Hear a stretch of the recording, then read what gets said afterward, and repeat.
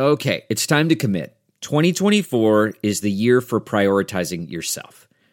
Begin your new smile journey with Byte, and you could start seeing results in just 2 to 3 weeks. Just order your at-home impression kit today for only $14.95 at Byte.com. Byte clear liners are doctor-directed and delivered to your door. Treatment costs thousands less than braces, plus they offer financing options, accept eligible insurance, and you could pay with your HSA, FSA.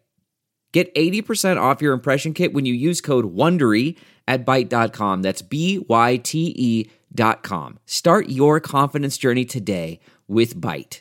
Delve into the shadows of the mind with Sleeping Dogs, a gripping murder mystery starring Academy Award winner Russell Crowe. Now available on digital. Crowe portrays an ex-homicide detective unraveling a brutal murder he can't recall. Uncovering secrets from his past, he learns a chilling truth. It's best to let sleeping dogs lie. Visit sleepingdogsmovie.com/Wondery to watch Sleeping Dogs, now on digital. That's sleepingdogsmovie.com/Wondery. From the halls of assembly, you'll hear us scream and shout. Our love of Indiana is manic and devout. Everything I you we discuss in unique manner. We won't be satisfied until we hang another banner. Us two goofy guys go by names of Ward and Eric, and as you probably know by now, we're Hoosier Hysterics. Hoosier Hysterics. Hoosier Hysterics. Hello, Ward. Hello, Eric. Ask me how I'm doing. Well, the tissues you've been rubbing underneath your nose for the last couple minutes tell me something. How are you doing? I'm sick. Yeah. I weighed myself this morning for the first time since I broke my foot. I'm fat.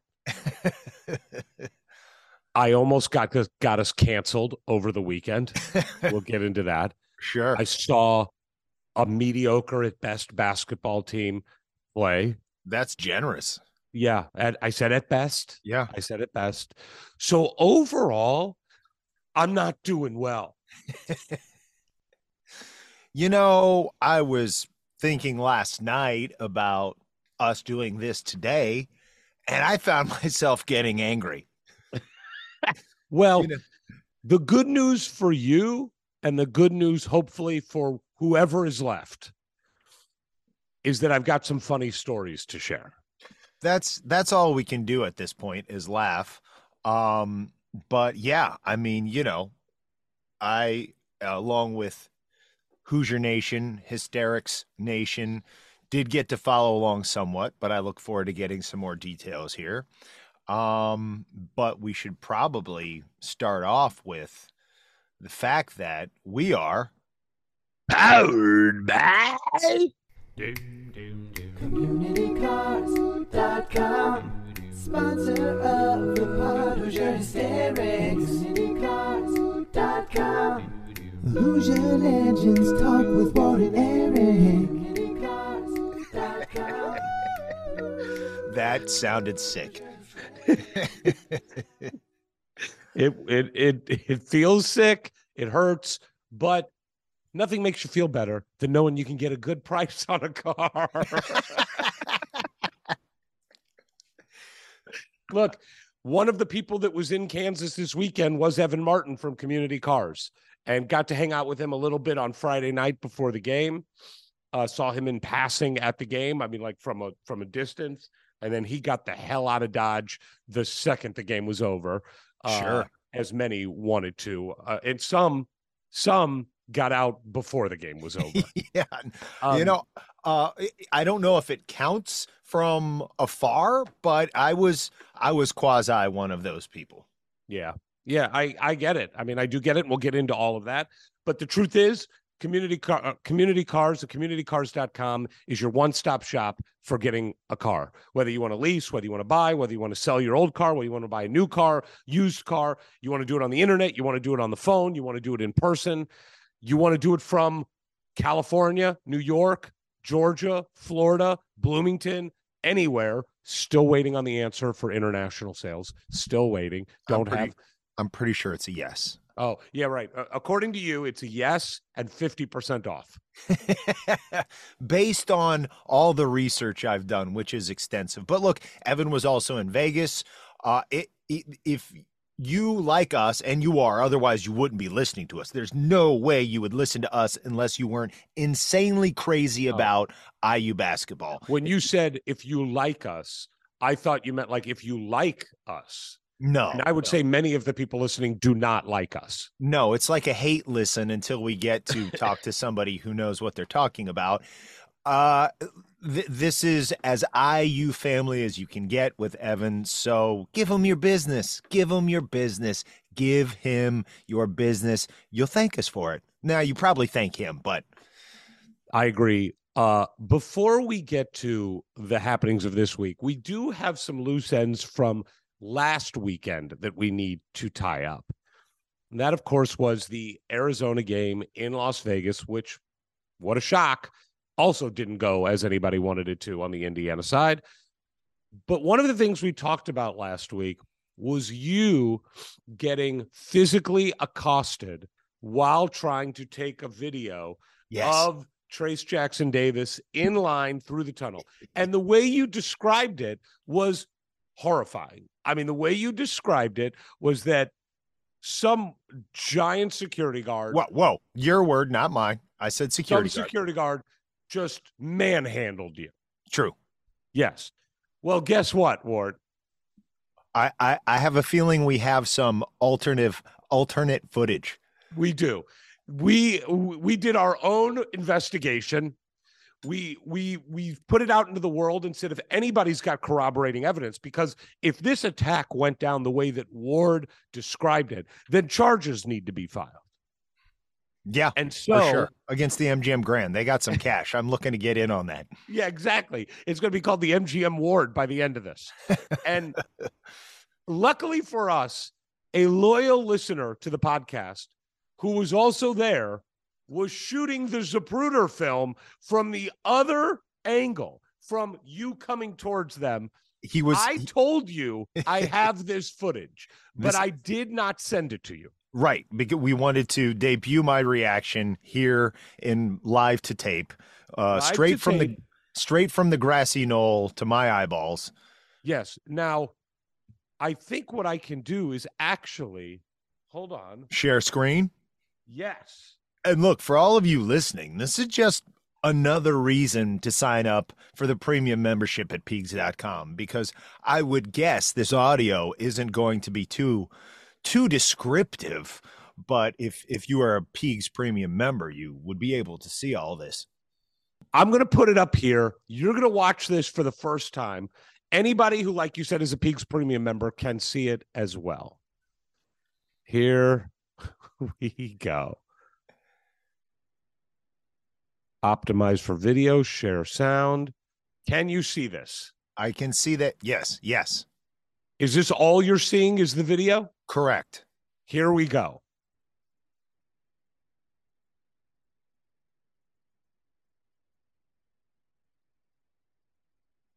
Here it comes. Here's Ward. And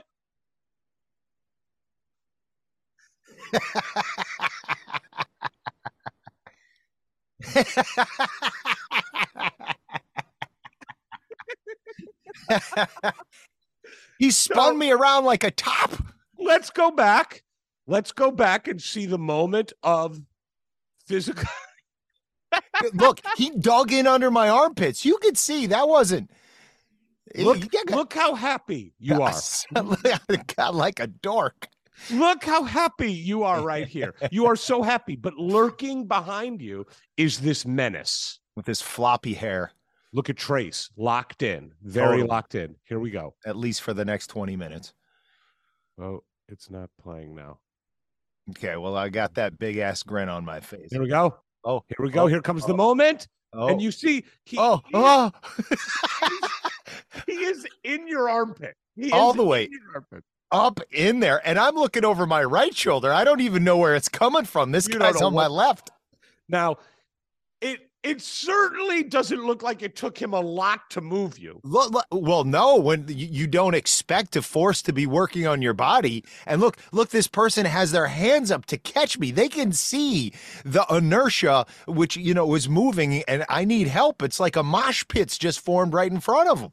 Now, let's look at the aftermath. You're mad. Sure. He comes back. Do you remember what was said in these moments? I said, I helped organize this. Yeah, good. And he said? It doesn't matter, sir. Right. Okay. So it doesn't matter, sir. Okay, so it's over. Now, here is my favorite part. You are dejected. Yep. You're looking around, but it takes only a couple seconds. You look, and then the hell with it. I'm back in. Because look, there's a whole line of assholes behind Trace. Why did he pick me? He goes 1,000, 2 1,000, 3 1,000. And look at your face. Look at the face. You are very upset here. You are very upset, you should be. As you should be. Thank you. Very upset. Then you look around. You're like, wait a minute, and then you smile again. Look how happy you are right there. Can't keep a good Hoosier down, baby. I'm back on it. And he's out.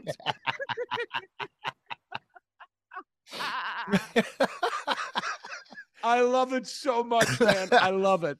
I love it so much. Never daunted. Never daunted. Never daunted. Shall not falter.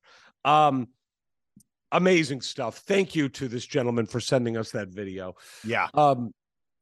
So let's do a quick recap of other things not IU basketball related. IU men's basketball. Did you see the score of the IU women's basketball game yesterday? I believe it was 184 to -27. Yeah, basically. It was 87 to 24. They allowed 12 points in each half. Which was what shocked me. Was it was the only the third biggest win in IU women's history.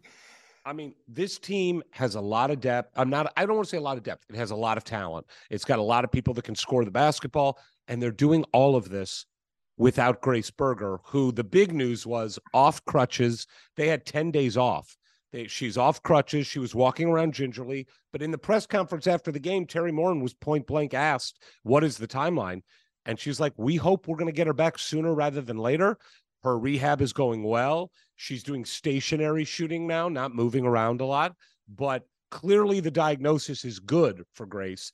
And the Big Ten's about to start. So, look, they may stumble a little bit. The Big Ten is tough in women's basketball, really tough. Yeah. But this team has outside shooting, inside game, passes the ball well, plays good defense. I mean, it's got everything for a real run. You just want Grace to come back because this group deserves a chance to show what they can do. Well, and you talk about depth, and maybe that's been talked about too much, especially regarding the men's team this year. But in a game like that, which was pretty much out of reach within the first 22-1 run by the Lady Hoosiers, is you did get to see some of the youngsters, even the graduate student. You got to see more folks get in there and get a little bit of run and even get like their own career bests and stuff. So I think it's all right. You really, especially Grace comes back, you need 7-8 solid pieces to be a real Final Four team. I think they readily have that. But when you've built a machine and you're going to keep it built, just retool it a bit from season to season, even this far into this year for Coach Morin to be able to get some real run for some of the newer, younger players, you're just keeping that going. In a way, you'll see it against, look, it was not a great team. Sure. But it's a real game with real lights and real fans. And I just like to see that they have a lot of people waiting for their shot. You know, Terry said something in the press conference that I thought was really self-aware. And she talked about how it's important for them to play pretty basketball.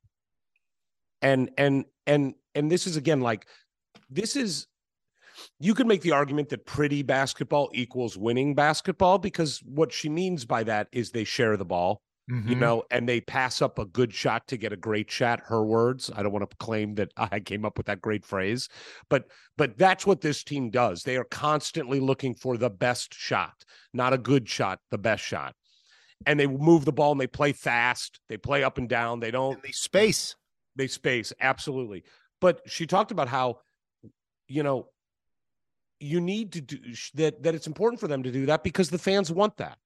And that there's like a part of Terry that I think is just really cognizant of expanding the reach of the women's basketball game. And she said, because we don't play above the rim, pretty basketball is what we need to do.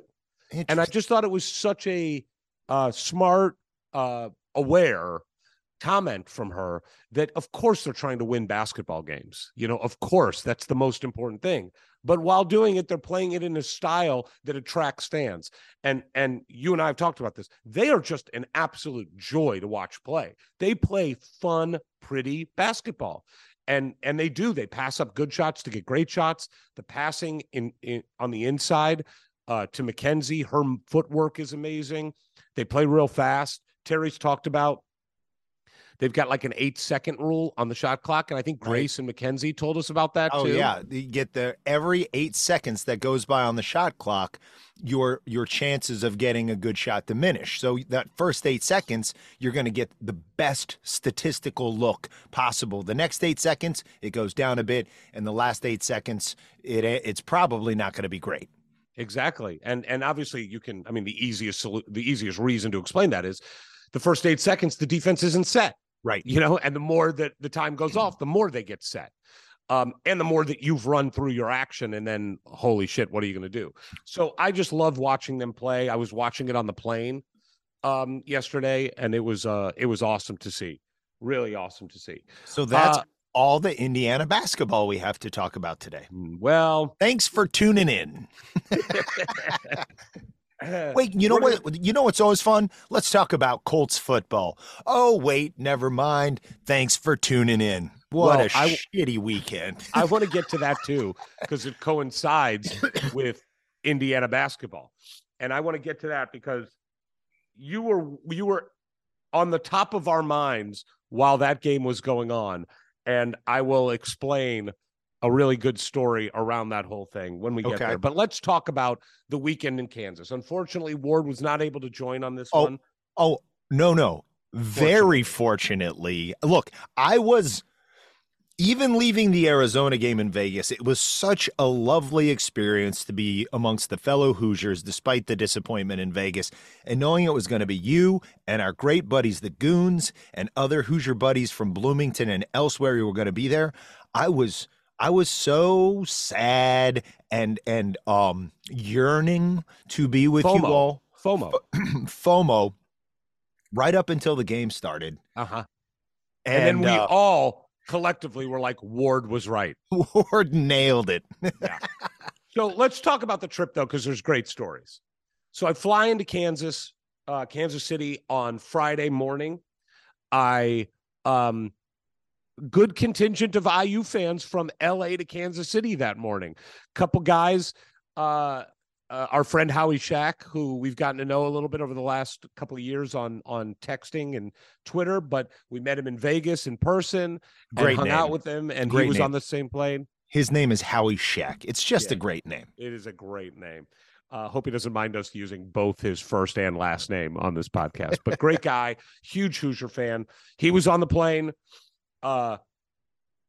Several other people that we're friends with were on the plane, and a couple new guys, including a gentleman who walked by me, probably in his 50s, looks at me and he goes, you guys are those guys on Twitter, right? The Hoosier Hysterics. I'm like, yeah, that's us. He goes, I love you guys. I'll DM you. I follow you. I'm like, okay. So he DMs me immediately on the plane. Sure. I get off the plane in Kansas City. I go to the rental car shuttle. Here he comes with this other guy, same age, and they proceed to tell me that they each have a kid who's at Indiana University. They both live in Los Angeles, like in Pasadena, and the kids listen and follow Hoosier Hysterics, And the parents do, the dads do, and has become their way of getting into Indiana basketball. And this is like, they're telling me that this is a thing that they share with their kids, and they're coming in to meet their kids who are flying in from Indiana to be there. And it was, again, an extension of what we experienced in Vegas about how meaningful this thing is, Indiana basketball. It connects fathers and sons, connects them to us. It was just such a cool thing. And of course, everybody's like, where's Ward? And I said, well, he knows that we're going to get our asses kicked, so he's staying home.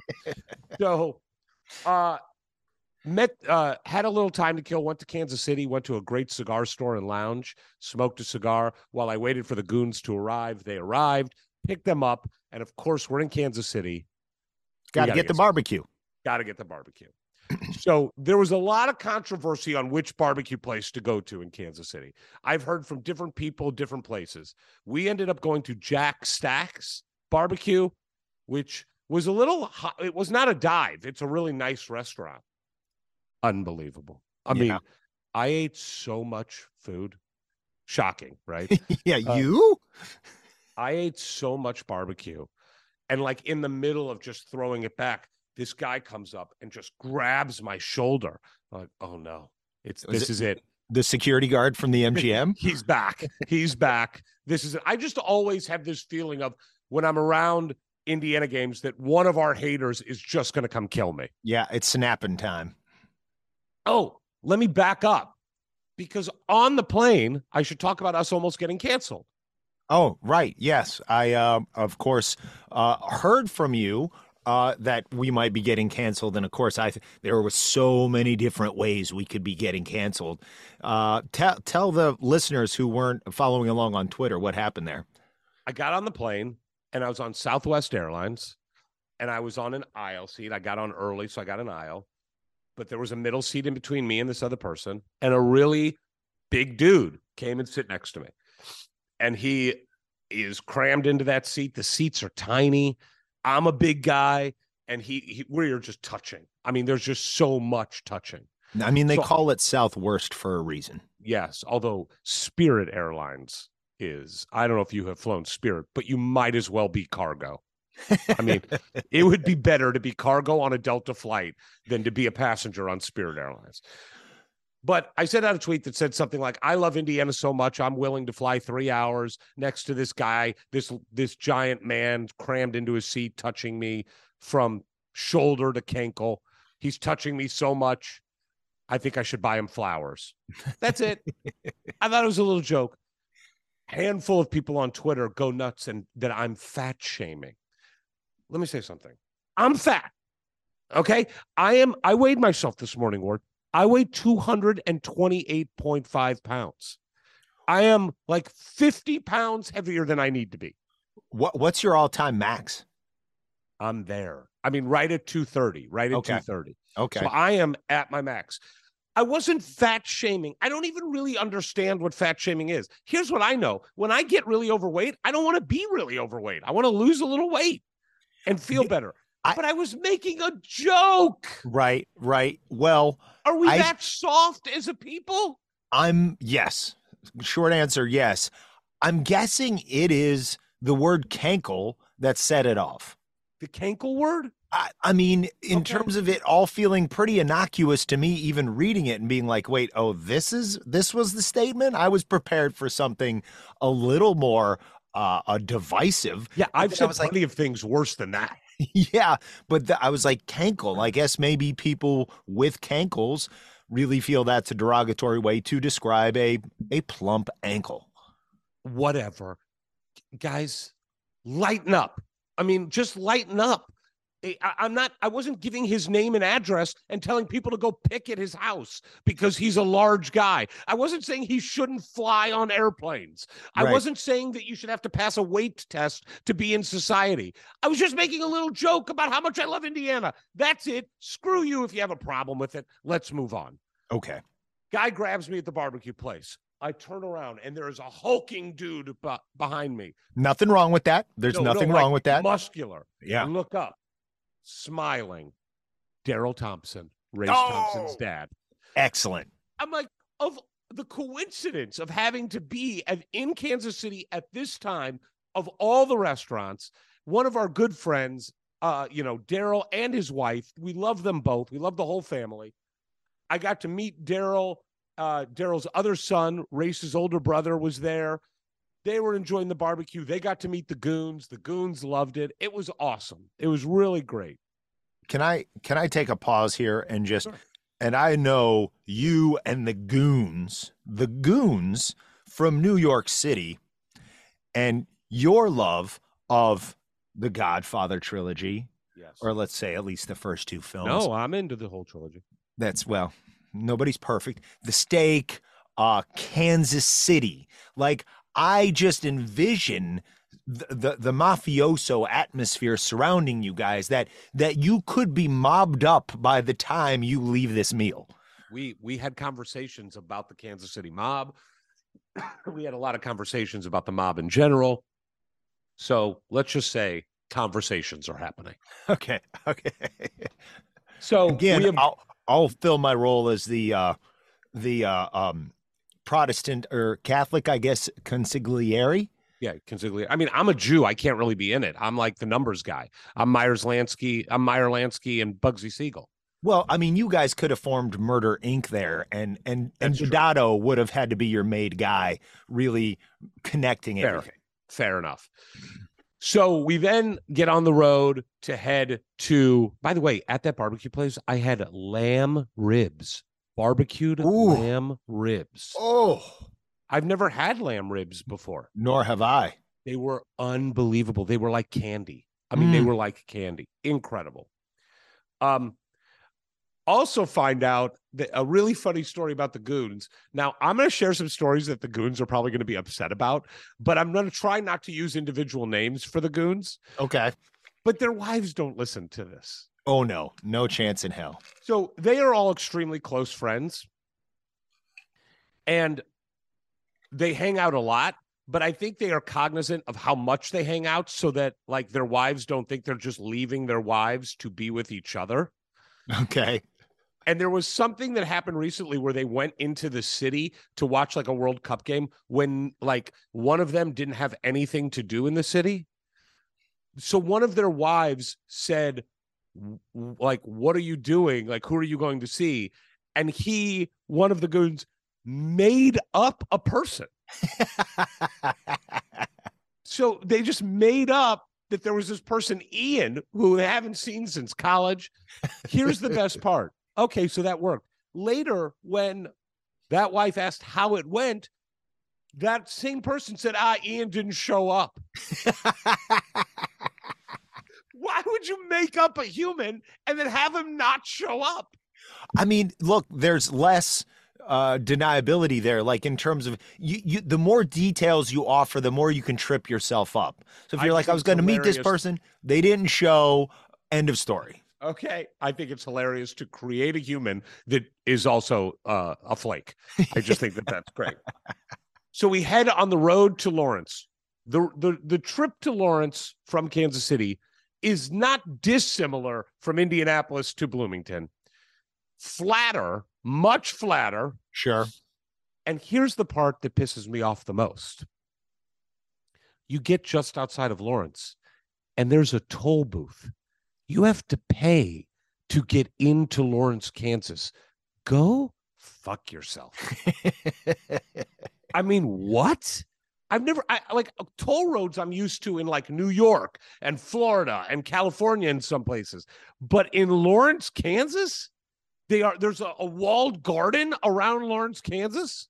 How much was it? $400. No. I think it was $2.50.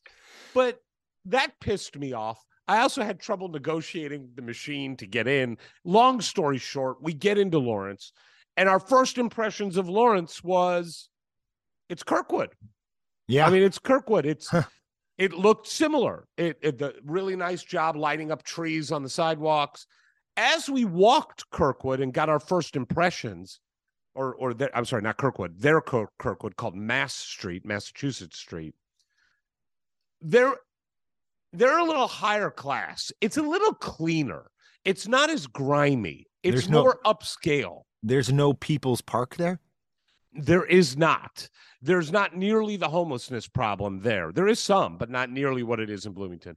But it lacked a griminess that we like to have in Bloomington. You know what I mean? Well, I associate a little griminess with Kirkwood specifically. Nothing really else about Bloomington, but and look, Kirkwood. Because you guys told me this later in the evening, these impressions of it being kind of nicer, cleaner, but and then I was starting to get like, a little aggravated with that assessment. But then you guys were very clear to say, but it's not as cool. Oh, no.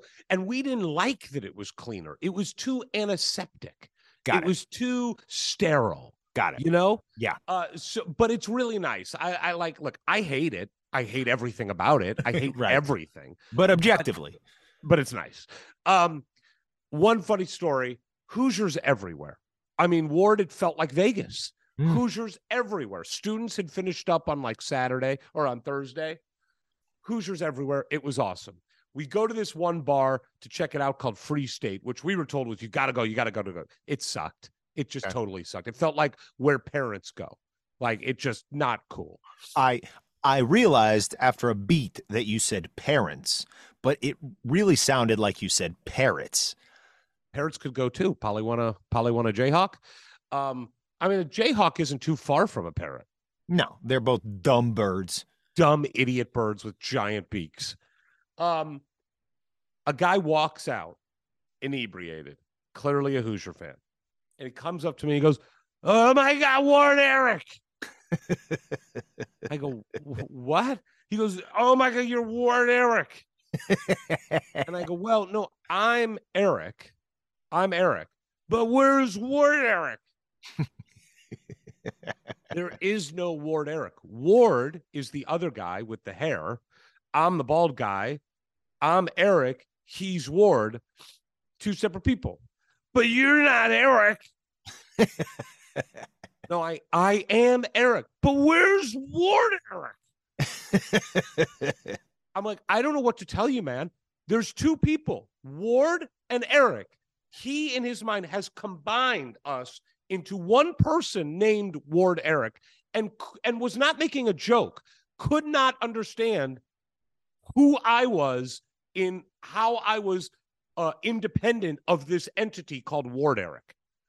Well, I think when you look at how we are presented to the world, beside the Twitter feed, because you're on there quite a bit by yourself and I'm not.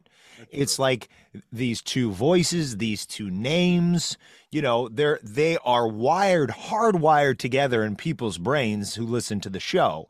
And then when you add, say, like 0.4 blood alcohol content into the brain, any separation there is between us, it no longer exists. I think that's exactly right. So we start walking and we just can't find a bar that feels like these just none of them feel good. Now, granted, we felt like it was 1 a.m. It was about 6:15 p.m. But we were all very tired and it just felt really late. So then we walk down Mass Street through an area called South Park, which is a little park there, and towards campus where there's a couple bars that are like the campus bars.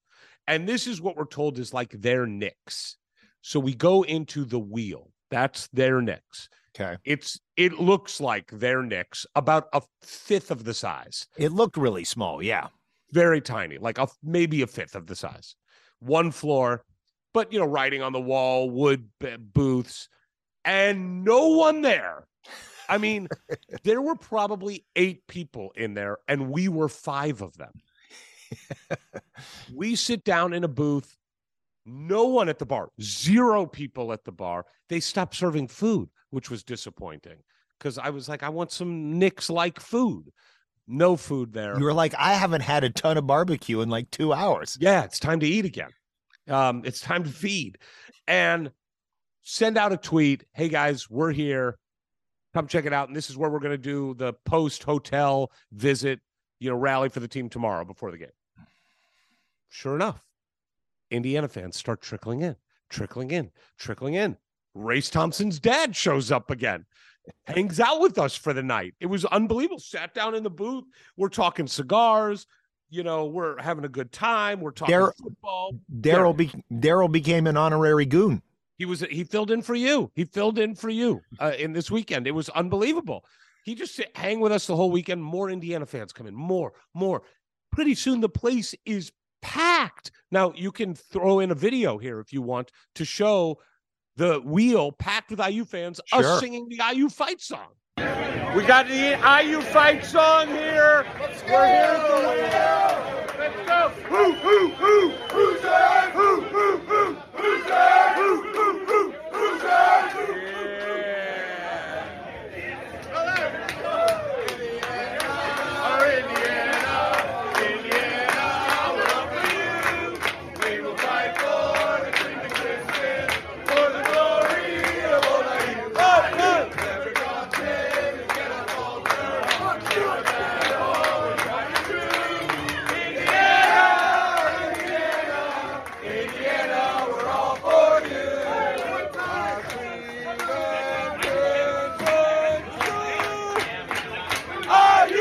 It's a beautiful thing that this traveling roadshow of Hoosier fans, nobody else does this. Nobody does it like we do. And you've got to imagine the proprietors of the Wheel and everywhere else frequented by IU fans in Lawrence this weekend were like, we need to schedule this every winter break, because when the students are gone that the receipts just plummet. But Hoosier Nation can really rectify that. And I mean, after the results of the weekend all the way around, why wouldn't they want us to keep coming back? Just pad their receipts and their win-loss records. Jayhawk fans were telling us they couldn't believe how many Indiana fans were. They'd never seen anything like it. The greatest was we were sitting there, Hoosier fans everywhere. A group of like 4 Jayhawks fans walk in, and our booth is you walk in the front door, you go straight to the back wall. That's where our booth is. So I see the front door. These 4 Jayhawk fans walk in. They're looking around. I just see one of them go, "What the fuck?" and then turn around and walk out. Yeah, sure. They left. So a couple Jayhawks fans filtered in. There was some battling chants. We won because we took over the place. Right. The important victory. Then I see somebody eating pizza.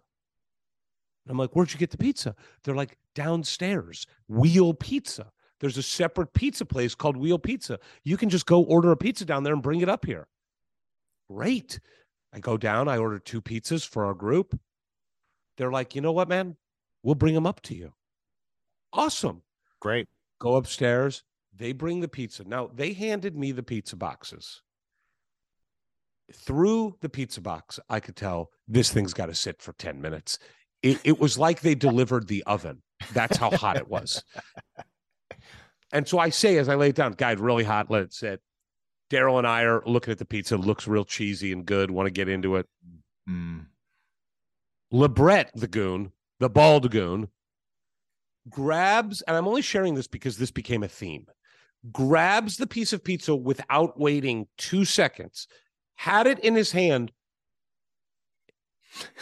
went so quick from his hand to his mouth that the brain couldn't tell him, don't do this. Throws it in his mouth, and it lights his face on fire. I mean, and the cheese starts pouring. It's like molten cheese. It is pouring out of his face. And what does he do? He just keeps eating it. And we're all watching it. And he's like, oh, it's hot. It's hot. Like, what is wrong with you? Do you not have the mechanism that every human being has, that when you feel something hot, you stay away from it? He went to town on it. Ended up, it's Nick's Pizza. It's cheesier than Nick's Pizza, but it's not great pizza.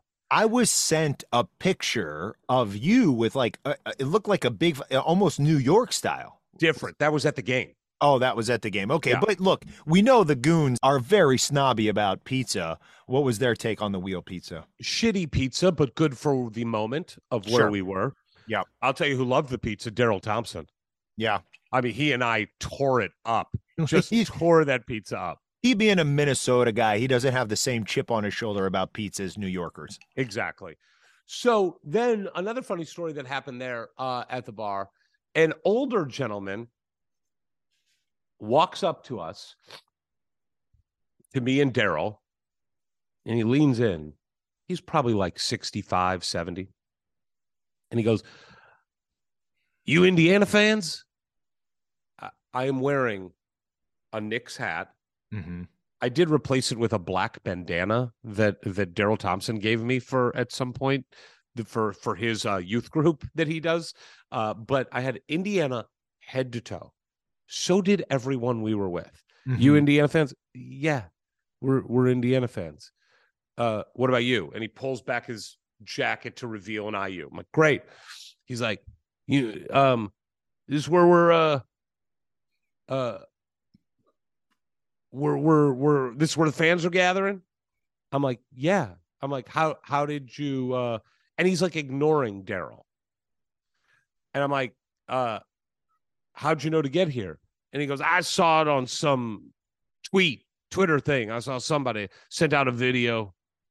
And I'm like, yeah, a bald guy sent out a video wearing an Indiana outfit, like head to toe out. Yeah, it was on Twitter. I saw that. Something like Hoosier Hystericals or something like that. I'm like, yeah, Hoosier Hysterics on Twitter like 10 minutes ago. Yeah, I was over at the other area and I saw that came. Yeah, it was me. I sent it. Nah. It's someone else. I'm like, all right, man. Hey, this is Race Thompson's dad, Daryl Thompson. Race Thompson dad. Who? Race Thompson's dad. Who? Race? I don't even know. I don't know if he couldn't understand me or didn't know who Race Thompson was. Just the fact that he's in Lawrence, Kansas. Well, like if he was an IU grad from 1963 and he'd been living in Lawrence ever since, and he just busted out his one piece of IU gear because he heard there were Hoosiers in town.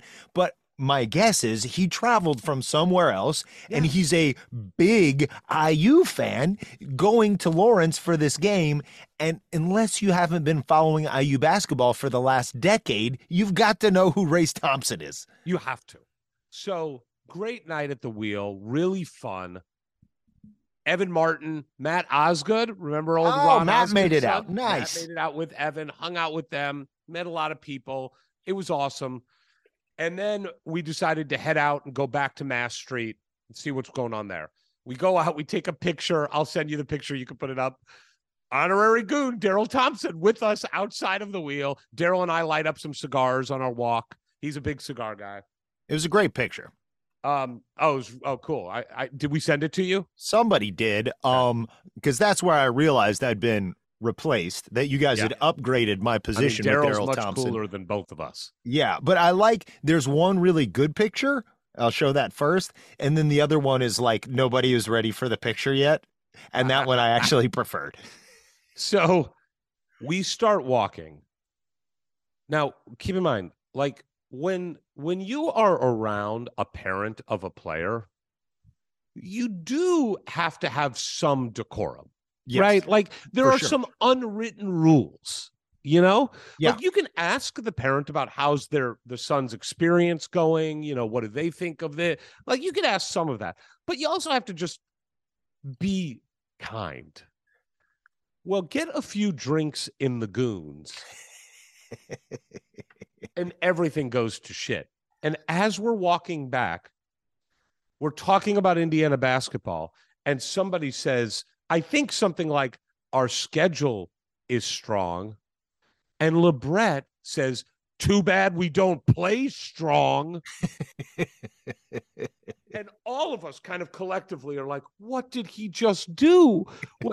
And Daryl just laughs. But we're like, oh no, you ruined it. You made it so Daryl won't be a goon anymore. He won't be an honorary hysterical goon.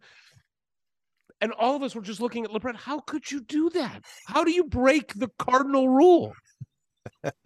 But whatever. Daryl goes his way. We head back to Mass Street. I'll just take a pause on that. Yeah. I mean, Daryl played in the NFL. He knows. LeBret wasn't telling him anything he didn't know. That's what LeBret kept saying. He didn't say I was wrong. Yeah.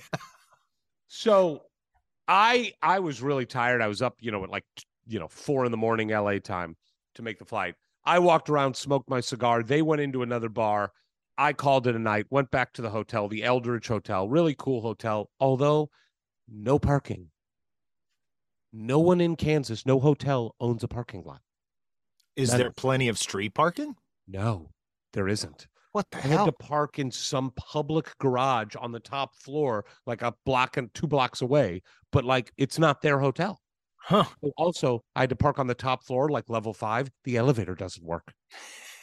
Which is lugging bags. Which, yeah. Okay. Yeah. That I was like, when you arrive and you're going with gravity, not fine. so bad, but I'm sure the way back was not great. Not fun. So that was day 1 in Lawrence, Kansas. Next day, game day, was big time. Wake up early. We had sent a tweet out to let everybody know, here's the plan. We're going to meet at the Oriad Hotel, the hotel that the players are staying at. We're going to do our version of a Vegas rally. I was a little skeptical. I didn't know how many people would actually do it. It's also 8:30 in the morning that I'm telling people I'm going over there. So very different than Vegas, where you just come down your hotel and you're there. Most people were staying at the MGM. How cold was it? Oh, my God. I mean, wasn't cold enough to not smoke a cigar, I can tell you that. But it was like 20 degrees, 25 degrees. Yeah. Real cold. I made the goons come with me, and the goons are wearing their red jackets with cream, I should say their crimson jackets with cream elbow pads. But because they're so into the style of it, they can't wear leather jackets or coat winter jackets over it. So they are freezing. Steve doesn't want to mess up his hair, so he doesn't bring a jacket. I respect that. LeBret decided not to bring his jacket, his blazer. That wasn't even under his blue winter jacket. It was a giant controversy. LeBret is part of the goons. They all have these crimson jackets. They ordered them custom made together, and he refused to wear it. All right, here we go. Hoosiers. Got the nice 5-time jacket on. We got the blazers. One of the goons, blue jacket. We won't get into it. We won't get into it. We are on our way to the Oriad Hotel right now. We're going to rally for the team. Team's going to walk to their bus around 9, be there, be square. Then we're going to maybe head over to the wheel if you want to do some morning drinking like these guys do. And then we're going to head over to the game and we're going to smoke these Jayhawks, right? Hoosiers! And they let him have it for it, rightfully so. Now, in his defense, he says, nothing good's ever happened in those jackets. Nothing good. Except they just won against North Carolina. It's true. And he was in the jacket for that. Yes. And he argues home games don't count. Well, that's a bit of a thin argument. I mean, look, not to skip ahead, spoiler alert, we're not going to win the game you're about to go to. And I wasn't there. So I'm just, I'm always looking for a little counterbalance to the argument that we are the reason IU loses. But I'd just like to say that I wasn't there and we still lost. So maybe it's you, maybe it's not me. Regardless, let's, I know a few people on the Tweegs board. That's the Twitter and the Peegs together. I don't want to have to say both separately. Yeah. The Tweegsters out there were excited that I wasn't there. They noticed that and that maybe we would have a chance. Well, guess what, guys? It doesn't matter whether I'm there or not. We can still shit the bed. Nothing more entertaining than you and I getting those tweets about how us being at games is the reason we lost. There's nothing more entertaining than that. Start to walk to the hotel. I'm leading the way because I'm the only one that wasn't drunk 3 hours ago and leading the way. And I, of course, am going in the wrong direction. I'm just heading the wrong direction. They pointed out, we reverse course. We head back to the hotel. Kansas is the flattest place that has ever existed in the world, except there's one hill in all of Kansas. And it's a hill that repeatedly that weekend, we found ourselves traversing up and down. And the first time was actually the night before we had to go up part of the hill to get to the wheel. Now we have to go up the hill all the way to get to the hotel. And I'm telling you, it's like a hill that is like a ski lift is necessary to get up there. Mount Jayhawk?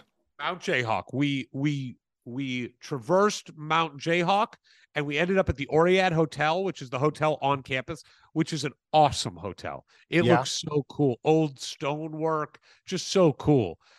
Get there. There's a little group of Indiana fans already there at 8:30 a.m. They start to fill in. I think we had a couple hundred people that gathered, maybe more, few hundred. I sent out videos. You can play one now. We are here at the Oriad Hotel. Is that how you pronounce it? Oriad? Anybody? Oriad. We're here at the Oriad Hotel, and we got a bunch of Hoosiers!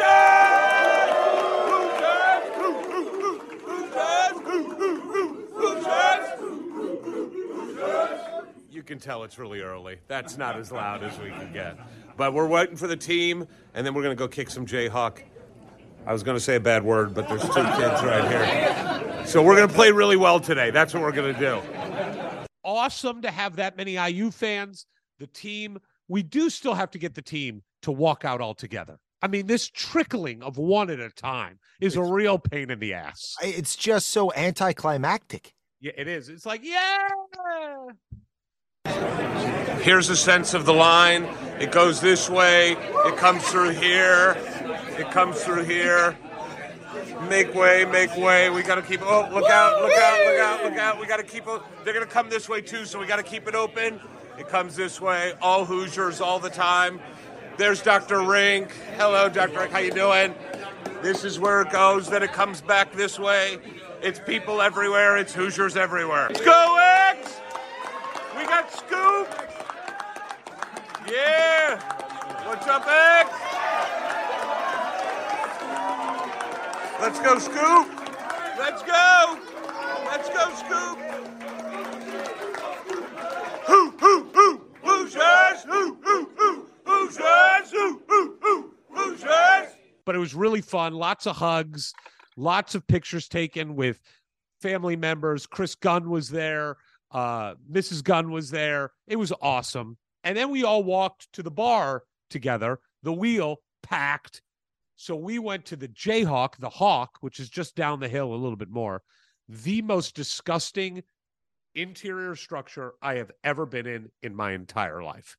Well, you haven't been to the Oyo Hotel. Fair enough. Have not.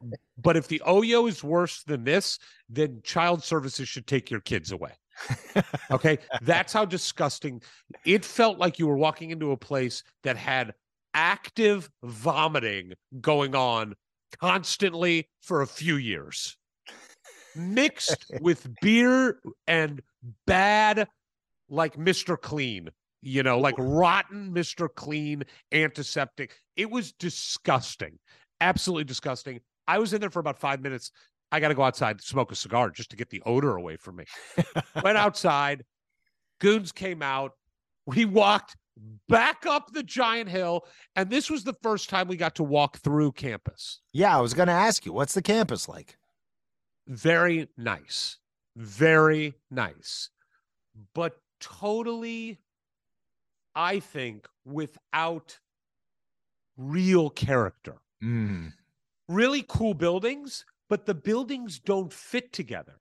You've got a brick building and a modern building and kind of a stone building, and you've got a really old church, and then you've got a building that looks like a museum. It just looks like a bunch of different buildings imported from different styles, as opposed to this campus that we all know and love, where everything fits together, basically. Yeah. And also, campus is basically one straight street. All the building, and it's a big street, but it's one street with very few trees. And the trees that did exist, it's winter, so there were no leaves on the trees, but they weren't big trees. Okay. There's no, that area around Ballantyne, where you get to walk on those wood bridges and the creeks running through, and then Dunn Meadow in front of the Union. It's an idyllic paradise. It is. Lawrence is nothing like that. So Lawrence our campus is better. No doubt. Excellent. No, honestly, this isn't just fanboying. No doubt Bloomington's campus blows KU out of the water. Fantastic. I mean, it's not close. Very nice, very clean, but very just sterile and not like it fits together. Great. So we walk through campus all the way to Fog Allen. And from the outside, not much to see. I mean, it's an old field house, It's an old field house. We walk in, and it's weird. Where we walked in to get our tickets at Will Call, the locker room for Indiana was, I could have opened the door. And so the coaches and Woody are walking in and out. The players are coming back. We're like, what is this? That's bizarre. and people were just lined up there. So we get in, and then the big thing at Fog Allen is this Hall of Athletics, this museum that they have. It kind of looked like it was in a basement. Well, it's very dark because it's in this field house and there was no light at that part. But it is cool. It's the history of like sports, and specifically the history of basketball, because obviously Dr. Naismith, associated with Kansas, of course, created the game, and he has on display, they have his original rule book. The original rule book. There was, first of all, we wanted to see it. We're like, everybody's got to see it. So we start asking everybody who works there, hey, where are the rules? I don't know. What do you mean you don't know? Over that way? We walk that way. Where are the rules? Somebody goes, oh, I think it's on the second floor. Ask somebody else, where are the rules? Oh, no, you got to go downstairs. How do you not know where the rules are? It's kind of a big deal. It's kind of a big deal. We finally find it, and there's a line like a mile long to get up to a little cutout of a wall where the book sits behind. It's the Mona Lisa. Yes. And it's a line of people like a quarter of a mile long just waiting to get their picture taken.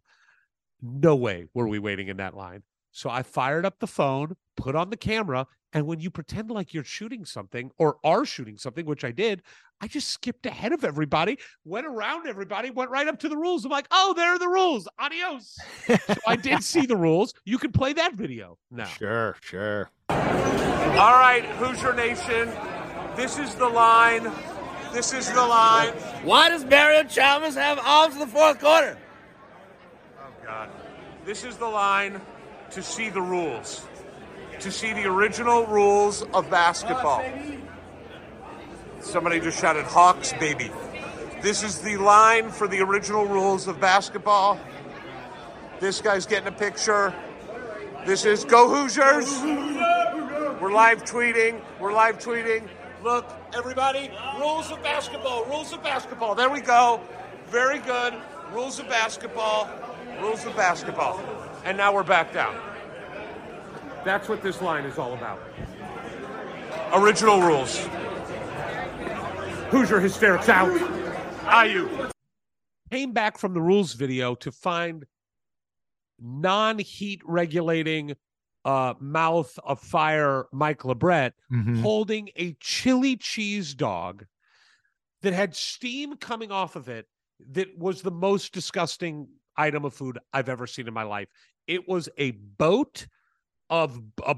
boat just holding molten cheese and chili. And this guy throws it into his mouth, melts half his mouth and tongue, of course, again. And the cheese, he takes the hot dog out. There's cheese up here on his face. It's all over him.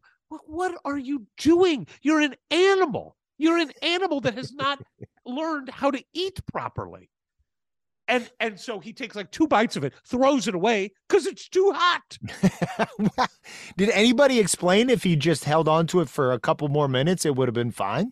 I feel like that ship has sailed in his life, right? I mean, he's not young.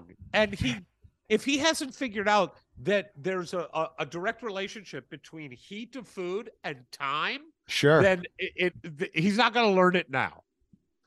So we walk into Fog Allen, and almost immediately I'm face to face with the Jayhawk. All right, I've been waiting to see this guy. He's apparently famous in Kansas. He's got a big deal here. Everybody cheers for him. He's a legend.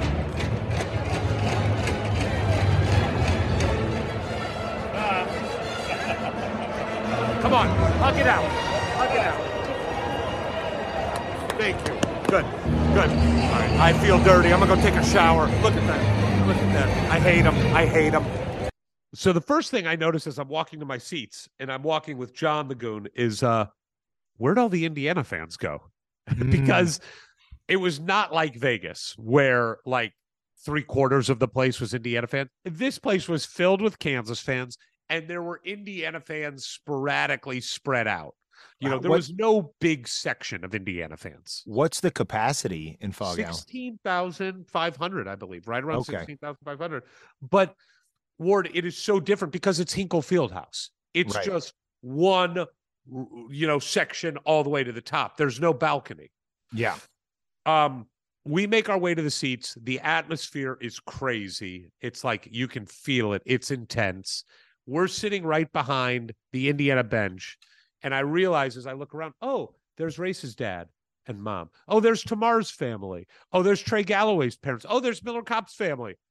I'm like, oh, it's going to be one of those experiences again where I just have to bite my tongue. Yeah. And so we sit down and the game starts and Miller Kopp misses that 3 to start the game. Yeah. Oh, let me take it back for a second. Their hype video that they play for Kansas basketball is much better than Indiana's hype video. It's better. Is that simply because they've won so much more basketball over the last maybe 20, 30 years? They edited in some Indiana footage of them beating Indiana. Oh, they did that a couple times. Cruel. They did the video. They took an old movie. Oh, what was it? Hold on. They took an old movie clip. Hoosiers? The Outlaw Josie Wales. Damn. What? Oh, I was hoping it was Hoosiers, but I knew No. it wasn't. They took the Outlaw Josie Wales and dubbed in a line that was like, I never did care about them Hoosiers anyway, or something like that. And the crowd lost their minds for it. Like, they did some good things, so hyped, but nothing over the top. They were intense. First play of the game, at least that's my memory of it, Trace Jackson Davis double team, kicks it to Miller Kopp. Miller misses a 3. And John starts to go crazy that Miller Kopp missed the wide open 3. And I had to quickly fill him in on who we were sitting around. And that did temper everything the rest of the game. Sure. Yeah. So that is a tough situation when you're cheering like hell for your team, but you can't emote the way you would normally emote because all of the people who birthed these players are surrounding you. Yeah. You gotta keep the positive loud and the negative quiet. Ward, I'm sure it was the same for you. 4 minutes into the game, it was over. It was over. And it felt like that for every Indiana fan there. It felt like we were watching another example of a team that was faster, stronger, more skilled, better, played more organized, played more disciplined, played smarter, had a better offense, had a better defense, had better talent. It just seemed like there was nothing that we do as a basketball team, even at our best, that is as good as what they do at their best.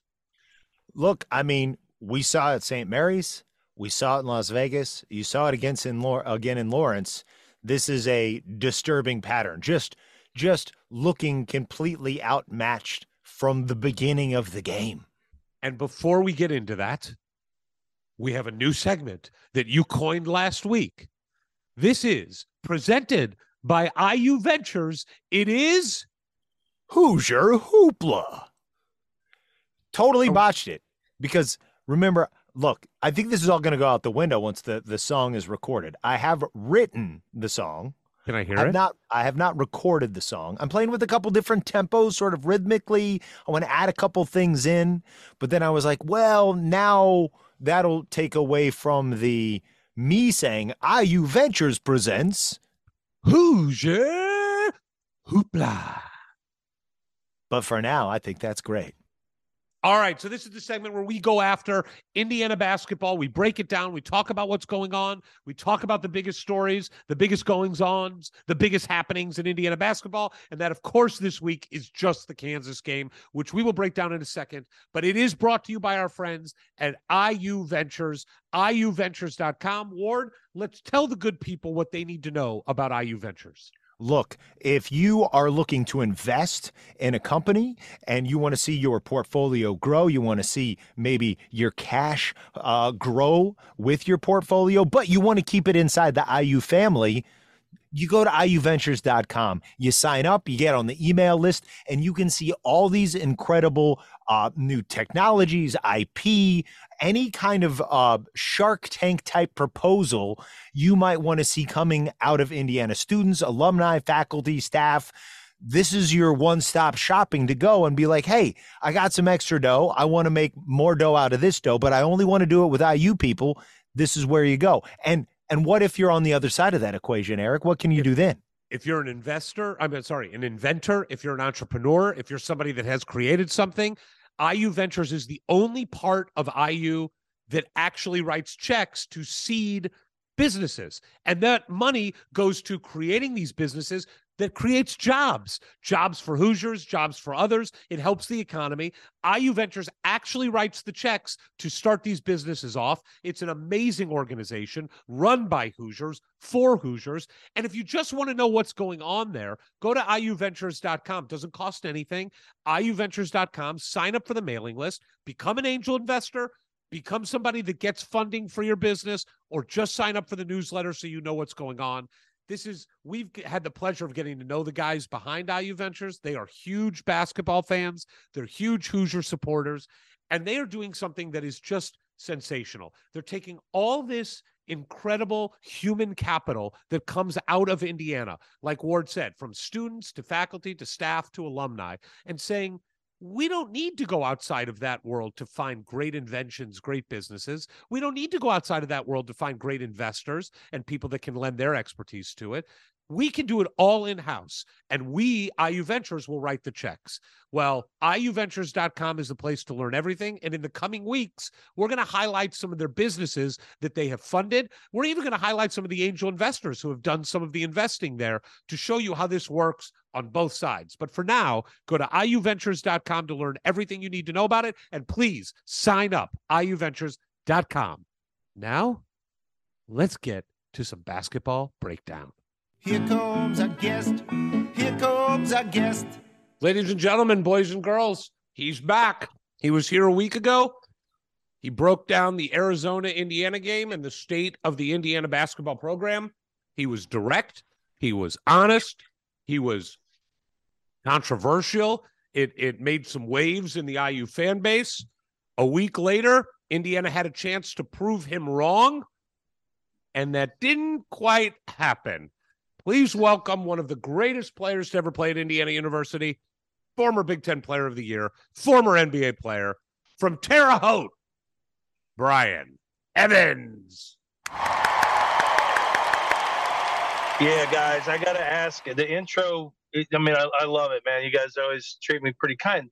But I thought last time I was on, you guys were saying, wow, I'm being fair. I'm a nice guy. I was in a good mood.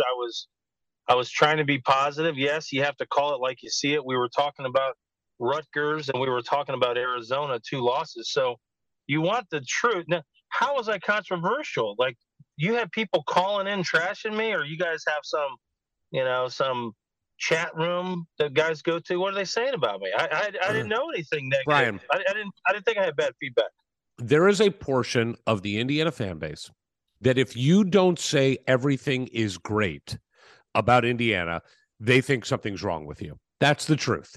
If you aren't, crimson colored glasses all the time, then there must be, you are anti the program.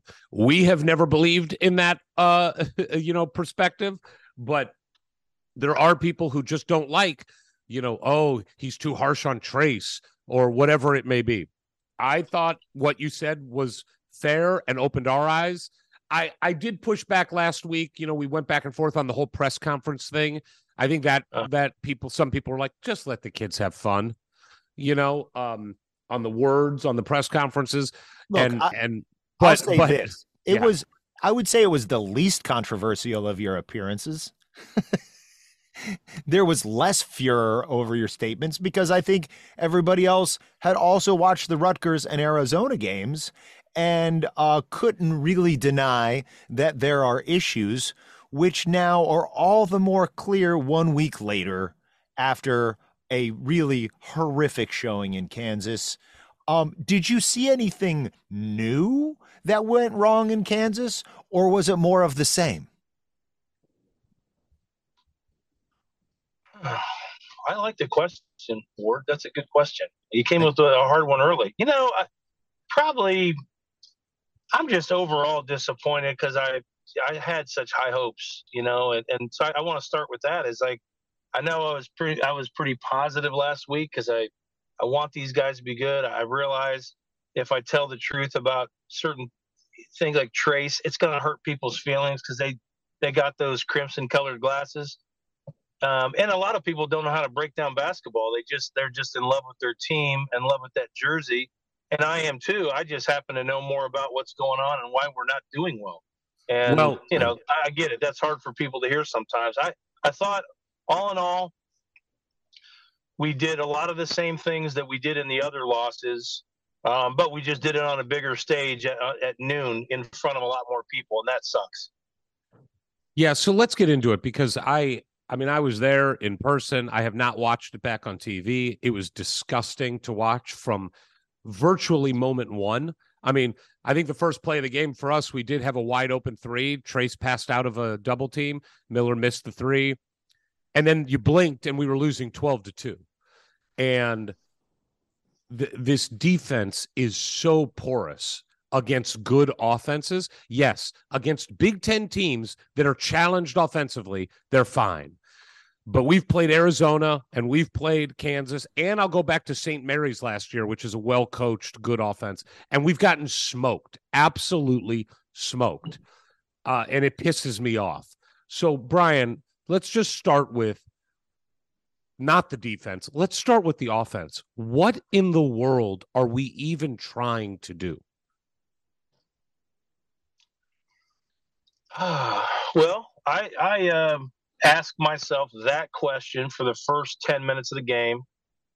The same thing. And then I start pressing like, am I not seeing this right? What is the staff, the guys that put together the game plan? I'm asking myself, I wonder what they're trying to accomplish, because it can't be what I'm watching, right? I know that.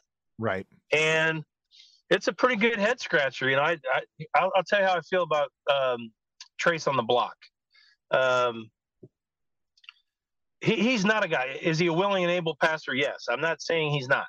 But what he's never been was a guy that can catch the ball in the block, and he doesn't have a bunch of moves. I mean, and we throw it to him, and our goal is to throw it to him.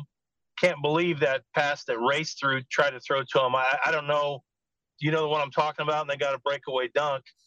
It was so bad and so lazy. He tried to enter the ball on the right side block into Trace.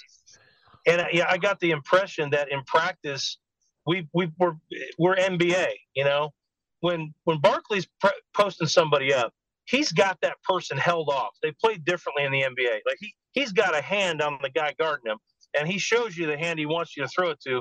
It's not getting stolen, right? That's the NBA, and the players just kind of fall in behind, and in the NBA, and they go, hey, we're going to let the ball get entered into Barkley.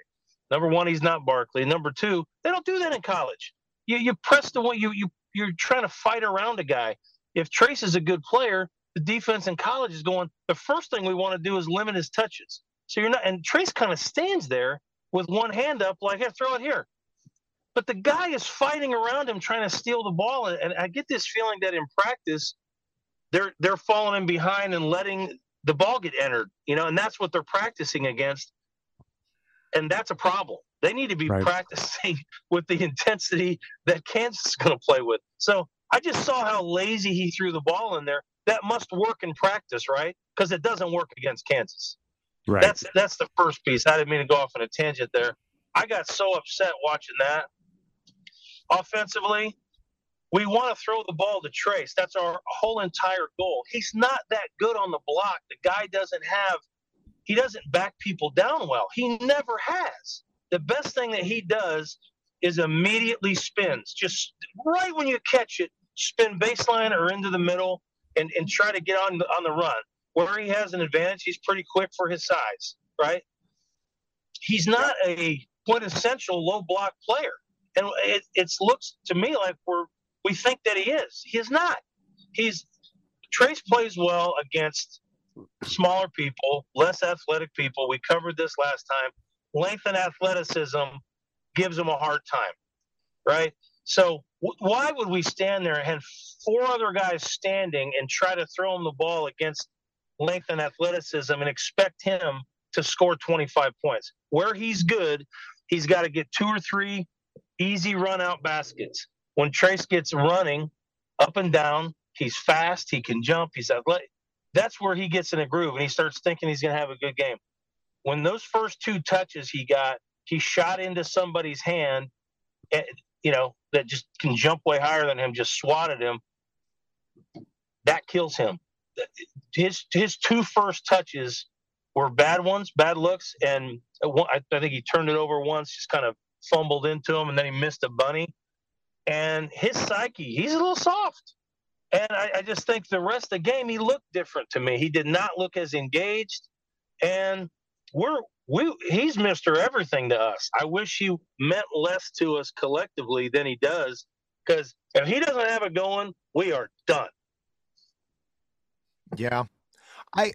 Just to go from the jump, I think a big narrative emerging from 3 of these last 4 games is just not opening the game with the level of intensity and focus, energy required to go on the road and beat good to great teams.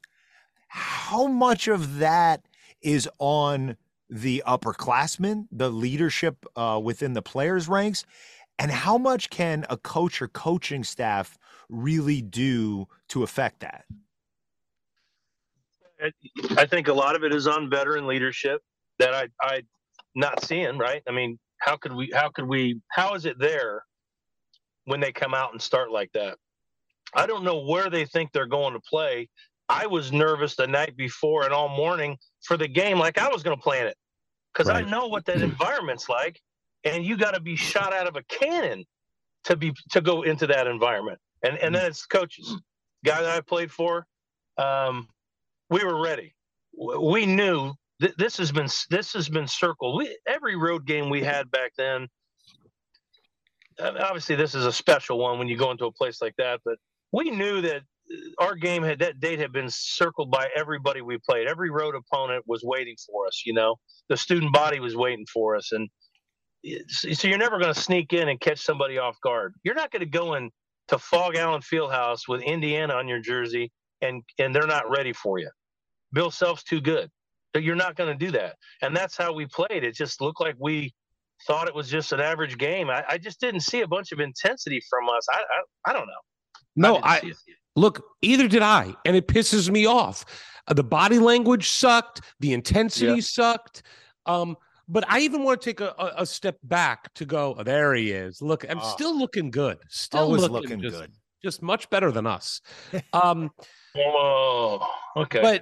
But take a step back. I watch Arizona play in person. I see beautiful offense, movement, guys coming off picks, big men moving around the floor, great passing. I see Kansas. They had 18 shots at the rim. Not shots. They made 18 buckets at the rim, layups and dunks. And most of those, the vast majority, was off of the half court, where they're setting nice picks at the elbows and curling around them. And guys are either able to rub off those and get to the hole, or they make great passes. That's what college basketball is. I realize that's not what the NBA is. The NBA, the guys are too good. The NBA is about get the ball in the hands of the best player on the team and let them do what they do best for the most part. I understand Golden State Warriors move the ball, triangle offense, but the triangle offense was set to get Michael Jordan the ball where he wanted to get the ball. And Steph Curry gets the ball where he wants to get the ball, and then he makes a move. And it feels like we are running some version of an NBA offense where we just pass the ball around the perimeter or get it into the post, hope that Trace makes a one-on-one move or a guard makes a one-on-one move. And we don't have the talent for that. And I'm watching well-coached teams in Bill Self's Kansas and Tommy Lloyd's Arizona run this beautiful basketball where the system frees up everyone to get open looks. We don't do that. And I know I didn't play at a high level, but am I crazy? No, that's what I see. And I think the same exact thing. And the thing about Woody is, I know he knows what good offense is. He was in one. Right. It's been a long, long time, but he was in one. And somebody sent me that Kansas game from '94. It was on Twitter. That it happened to be the same day, 28 years ago or whatever it was. And I watched it.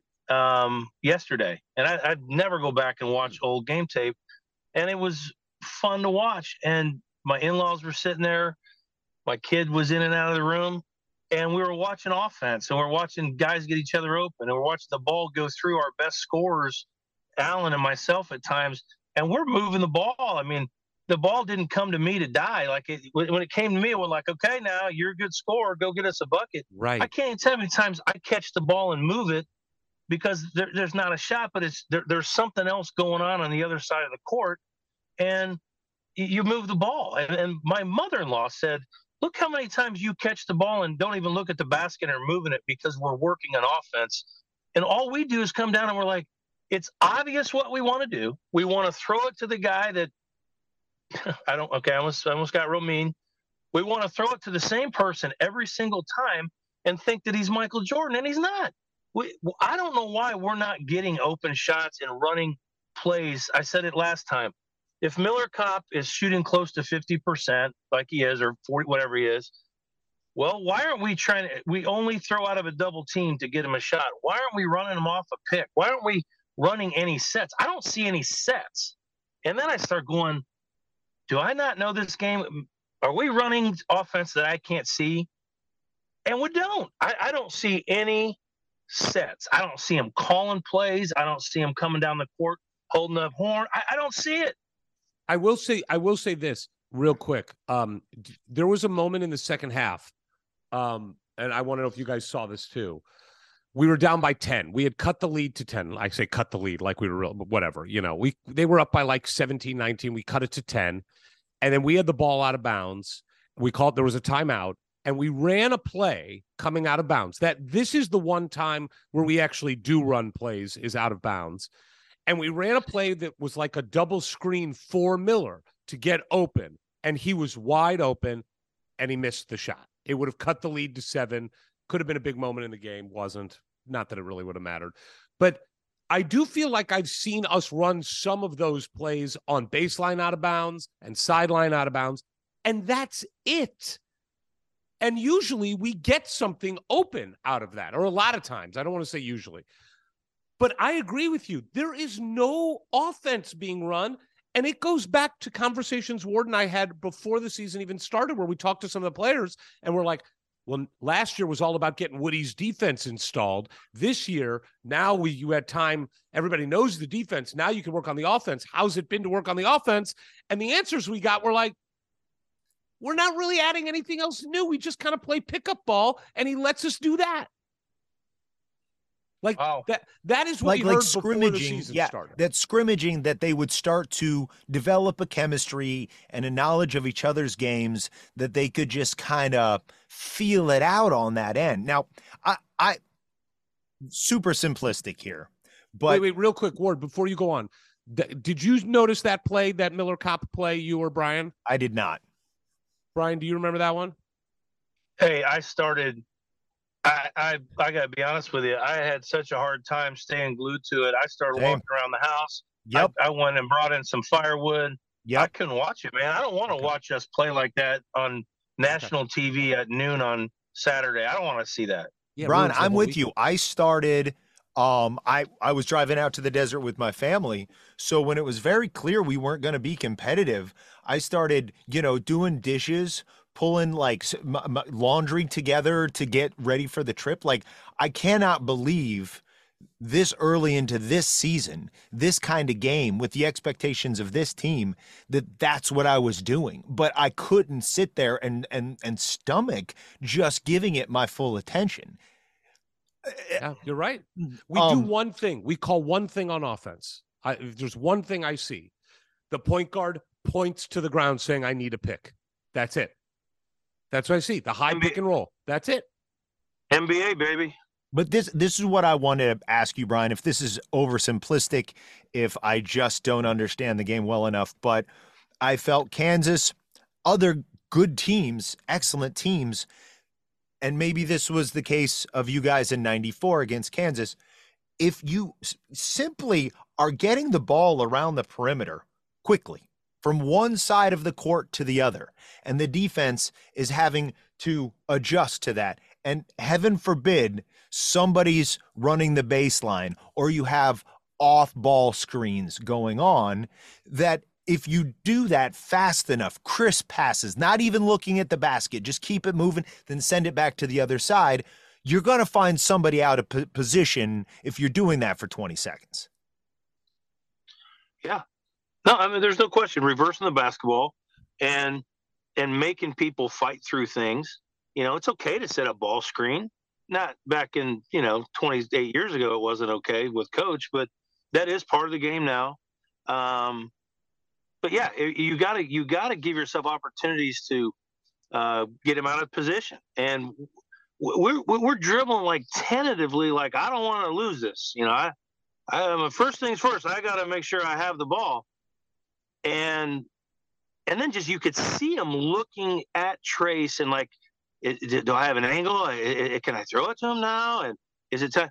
By the way, feeding the post, there's a little bit of an art form to it, and we don't have it. Mm-mm. We don't have post feeders, and that was something that's really interesting that Coach Knight did, and Woody's well aware of it. When they charted our practices, everything that happened in practice, one of the things that, it's all the obvious stuff, deflection, steals, all your shooting, rebounding, assists, steals, blocks, that's all up there. But the one extra stat that always, when I first got there, caught me off guard was post feeds. And I thought, well, why is post feeds up there? And Coach made it real clear. This is a big part of our team. We want to play inside out and get the ball inside. When you have people like Allen Hendrick, you have good players. You want to get them the ball. And I really focused on that. I mean, it was a big deal to him. So I was like, it's a big deal to me. And we did this, like the old school 3 guys keep away drill, 2 guys, with the ball thrown back and forth, and there's a defender. And in order to get out of being the defender, you had to deflect or tip a ball. We did it every single day at practice. And what that drill was for feeding the post. You got somebody all over you on the perimeter waving their arms. You got to look one direction, look high, drop it down low. We don't do that drill, okay? That's not happening down there. And we don't have guys that can feed the post. I can't even tell you how many times I saw a guy try to throw it with his right hand because he's right-handed, and it's a left-handed post feed. If you look at where the offense was, where he's shown his hand, where the defender is, you got to be able to throw it with either hand. We can't. We're really bad at feeding the post. In addition to, I don't think he's holding guys off and really showing both hands like, give me the ball. I don't see it. He's holding the one up like the whole cool NBA thing. Like, it's right here. It's right here. Just throw it right here. It's not that easy when you don't have guys that can feed the post. I don't think we can talk about the game without talking about the fact that Xavier Johnson went down with a pretty significant injury, it seems. Now, Xavier was terrible in the game before the injury. We were already getting our butts kicked. But, we got 2 point guards on this team, and now one of them is gone. I'll be honest. I know people think the season is like lost without Xavier. I'd like to see this team be Jalen Hood-Schifino's team. I mean, I know that was his first game back and he did not shoot well. He hit 2 threes, but he didn't shoot well in the mid-range game. But I want it to be his team. I wanted him to have the ball in his hands as much as X had the ball in his hands last year. So, we'll see what happens. I do want to see Tamar Bates be the starting 2 guard and Trey come off the bench, because I just think we don't even have enough dynamic players, and Tamar is more dynamic than Trey. But what's your take there on X being out, what that means for Indiana? I think, first off, the injury was really strange. When I saw it happen, I thought he faked it. Now I realize the kid's not faking it. That was the weirdest reaction to an injury I've ever seen in my life. I was convinced he wanted out of the building when I saw it happen, because it was so delayed. It was, and then it was so dramatic. And then it was so dramatic, which is, as you guys know, not my thing. I don't like it. Your leg better be compound fracture. To act like that, it better be severe. I don't know what they're going to announce. Have they announced anything? They have not announced it, but I think it's pretty clear that something broke. I mean, it Really? and look, I'll just say this as a finely tuned athlete myself. I broke my foot about 10 weeks ago, stepping off my back patio. Big athletic injury. And I reacted very similar to Xavier Johnson. I was writhing in pain and screaming and knew I broke it right away. It was different than an ankle injury. I've sprained my ankle several times, and in basketball, sprained my ankle. It was, most of the time a sprained ankle, it hurts, but you feel like you can walk it off. When I broke my foot. To be clear, I'm not suggesting he faked an injury. And then when they showed the replay, it was even more what I thought. It was a huge delay. Was it? I didn't see that. I couldn't tell. Oh man, you got to go watch it. It was like a slow-mo, and because they're kind of diving for the ball, and he goes through that action, and then once that's resolved itself, then all of a sudden he looks at his foot and freaks out. It was maybe in real time, it was a couple of seconds, but particularly with the slow-mo, you could tell after last contact on that foot, he was still preoccupied with hitting the deck and what was going on with the ball, and then he turned his attention to it. Weird. Well, he may have heard something. When they showed it, it didn't look like he turned. I texted with him a little bit after the game. He was dejected and in pain, and I saw my seats were right behind the bench. I saw him throughout the game. They put a boot on him. He couldn't put any weight on it. He was in real pain. I mean, real pain for the rest of the game. And look, say what we want about Xavier. And look, the guy has not played for the majority of this season so far. He did not play like the guy we saw at the end of last year. He's made a lot of mistakes. He plays hard. Xavier's a guy who at least brings the energy and plays hard, and I can't say that about the whole team. I really can't. Well, that's fair. So I'll answer your question. I you know how I feel about Hood Schifino, and I want to see the ball in his hands more. Obviously, we'd love to get X back. It's not like we want him hurt, but this gives them an opportunity to do something. I like what you said about Tamar Bates, and he is more dynamic than anybody else. I mean, he may not always get hot, but he thinks he can make shots, and he steps into his shot, and it may just be he and Miller Kopp, the only two guys that step into a shot. At least they think they're going to make it. Fair. And when we look so anemic out there, you need more of those guys out there more often. And so I think you make a good call there. It'll be interesting to see what he does. You can't have a bunch of Trey Galloways. He is completely an energy kind of player who is not always going to put his fingerprints on the game. I think it's a lot to ask a wing guy with his athleticism and who he is as a player.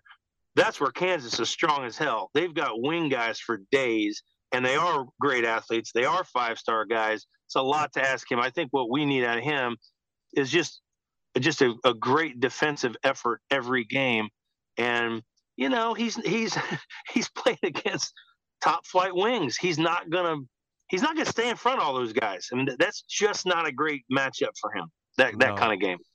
Well, and it does make me feel like when we were looking at these guys, particularly, maybe Ja'Kai Newton coming in next year, or even with what could happen with Caleb Banks or CJ Gunn, or certainly some of the 24 and 25 guys, well, you can see maybe Coach Woodson's priorities are moving towards having IU and Philly on Peegs talked about this. I think it was him of more versatile, more dynamic wings. But, I mean, if the cavalry shows up, if they develop, if we bring in more guys, it's years from now. And I just can't believe there's not something as a coach, as a coaching staff, you don't say, these are the pieces I have right now this year. How do I maximize this with what I've got, as opposed to here's the style of play I'm hoping for in 2025.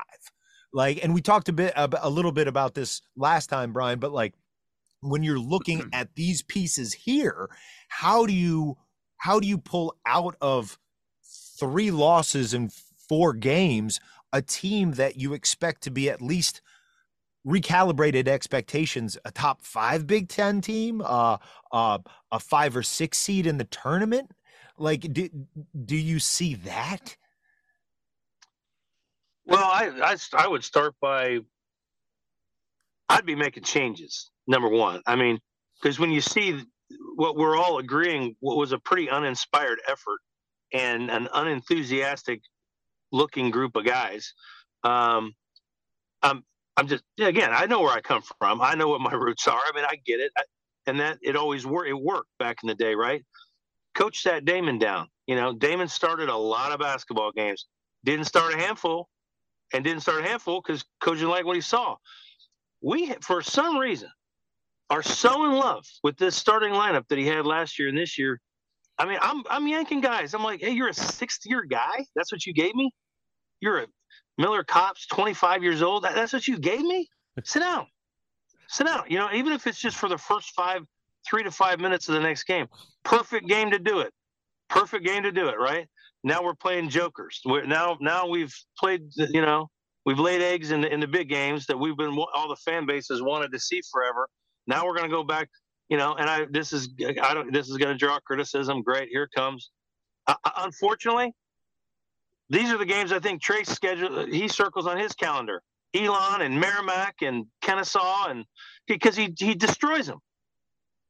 Man, we finally as a fan base got to see us on the national stage, and it was not pretty, and it hurts, man. I hate it. I really hate it. Yeah, I'm with you, and I agree. These games coming up, I just can't stand we're even playing in them at this point. Like, and the fan base will get excited about it if we win by 30. There is nothing good to take from either of these games coming up. There isn't. No. I don't care if Trace scores 40 again. It does not matter. It doesn't matter how well we shoot the ball against them. They suck. We're going to smoke them, and we're going to learn nothing. The only thing that can come out of them is bad.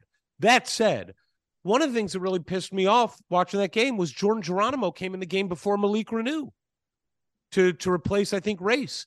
I mean, he seems like he's given up on Malik, except for like spot minutes here and there. Malik is not being given a chance to now learn the game. And I think Malik has potential to be a dynamic player. I do think that when we were all falling in love with Malik, Ward, you and I talked about this.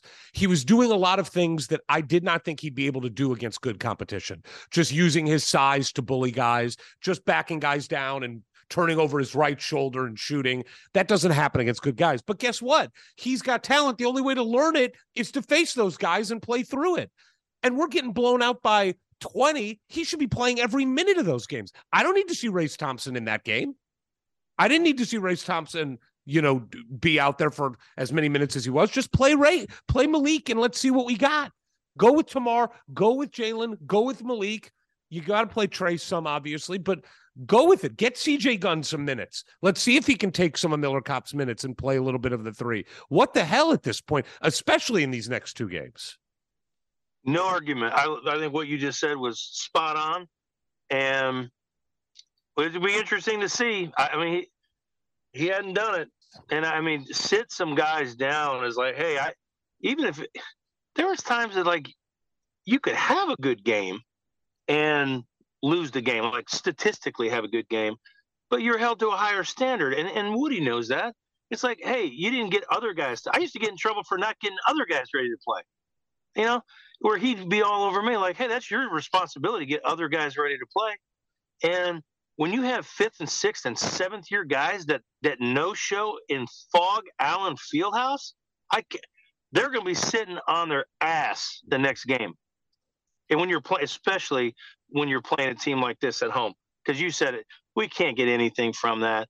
And they'll get cheered for, and the place will be half full. And we're ranked. Oh, we're ranked 18th. Hey, few more games they're not going to be.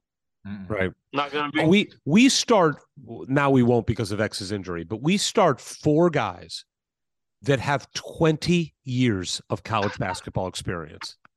That's the number. X and Miller in their 5th year. That's 10. Race is in his 6th. That's 16. And Trace is in his 4th. 20 years of experience from 4 guys, and against Rutgers. You could open up a law firm with less experience than that and have plenty of experience. And there is no sense of leadership. I will say, look, some of it is clearly on the coaching, and I think we've talked about that. We do not run an offense that is devised to get easy looks for our guys. We run an offense that is devised to get one-on-one games from X taking somebody off a dribble, Trace beating somebody in a post, Race beating somebody in a post, or a double team, and Miller's open for three. That's the offense we run. But I had a really good point to make, and I have no idea what it was. Well, we could take it right down to the other end of the court because, it's great that Trace got 9 blocks, but if he wasn't blocking it, they were like, you look at the 2-point field goal percentage and how abysmal ours was, and why was this relatively excellent defense last year that now has more experience and more talent doing worse? I maintain the rankings on the defense are so skewed by the fact that we play in a conference with shitty offenses. And when we play non-conference teams with really good offenses, they smoke us. I believe that. I do not believe our defense is good.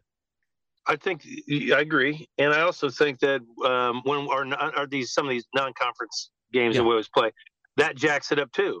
We're going to win, 88-39, and then you just get a bad brew or a bad mix of that. So I know what I was going to say. Well, and just to put a button on your point, Eric, I think it's like not only are these better offenses, but the Big Ten has very little top end talent.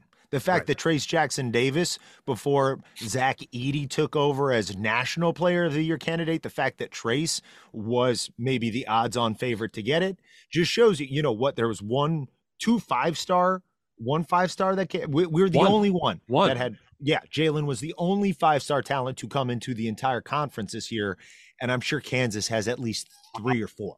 Yeah, no, there's no doubt. But here's what I was going to say: that clearly it's on coaching for the system. But that does not take away accountability from the players. And I will say this all year, and Brian, you've said this too. Boy, are we good at talking. Are we good at talking from top to bottom? Our athletic department was all on board with the Big Ten preseason championship talk and player of the year talk. And we loved putting out that social media stuff. And we loved talking about how good we were going to be. And it's time. And we love that. And we loved talking, and Trace loved talking about how much he had worked on his shot and how he was going to shoot threes, that he worked with NBA guys in the offseason, and he was going to take a bunch of jump shots this year. You'll see. Talk.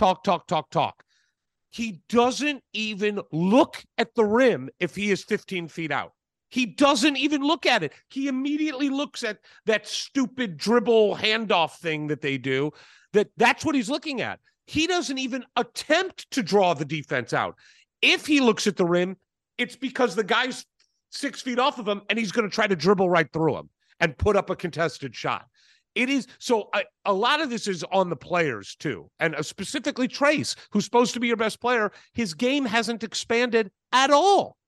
And while I get it's on coaching to devise the system, it is on the player to make themselves better. Brian Evans, you made yourself better. I know Coach Knight is the greatest coach ever, but he could not be the one to make you get in the gym and make your game better, get in better shape, get stronger.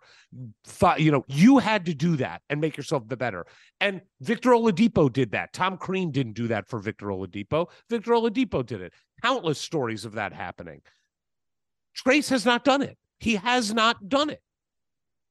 That's on him, isn't it? Hey, I've tried to go the route where I've been supportive of him, and I started saying, well, why do I care if he makes a jumper? Remember, I said this a couple weeks ago. If he can get to the rim all the time when we were playing bad teams, but he's proven that he can't get to the rim, and then I'm telling you, he loses his mojo, and I can see it now in his face. Like I can see it in his eyes. He goes to more of a stare and like it's not the same guy. And he doesn't have it. He doesn't walk. His chest isn't up. It's not the same guy. It's like he knew 5 minutes in that game, shit was going to be hard. And then he shows it to his team. I can tell you one thing, going into a place like that, and you're the 4th year senior, you're the leader of the team, even though the guys have played 5 years or 6, guys are looking to him. And you have to, I want to make damn sure. And by the way, I just watched the tape. We didn't have a ton of time. We did the team my last year wasn't a great team. I needed to all those guys to look at me in the locker room before the game going, that dude is ready to ball. He's ready to play. He ain't scared. They have to know that. And I think he looks scared. I think he looks nervous. I think he looks deflated on the court. And what that does, the fallout of that, I think, is just really, really bad. And you're right. He doesn't look at the basket. I'm past that. I want us to look elsewhere and try to find. I mean, how far are we from having to make decisions like we got to develop other people? Race Thompson has somehow become less athletic. Maybe it's from old age. I don't know. But he was running and jumping and dunking last year. He's nailed to the ground. He's down in my zip code. Like, well, what happened? Mick Cronin, the coach of UCLA, did say this to me like a year or so ago. He said, everybody talks about get old, stay old. That's the key, get old, stay old. And Mick's like, that is not the saying. He's like, if you get old with unathletic guys, you're going to suck. He's like, in college basketball, if you are if not a real athletic guy, the older you get, the more unathletic you get, even in college.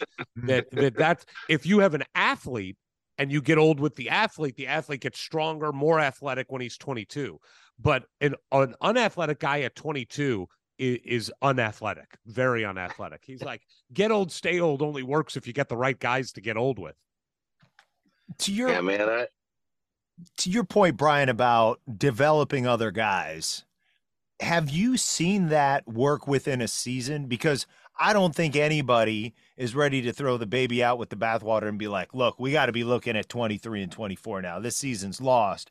But when we've seen glimpses of some of these younger guys, do you think to be the best team in March, we're already at that threshold where it's like not only sitting some of the older guys to kind of teach them a lesson and light a fire under their ass, but so like, no, like if we get CJ Gunn some real run, Malik some real run, now we might lose a few that we could otherwise have muscled through with our experience.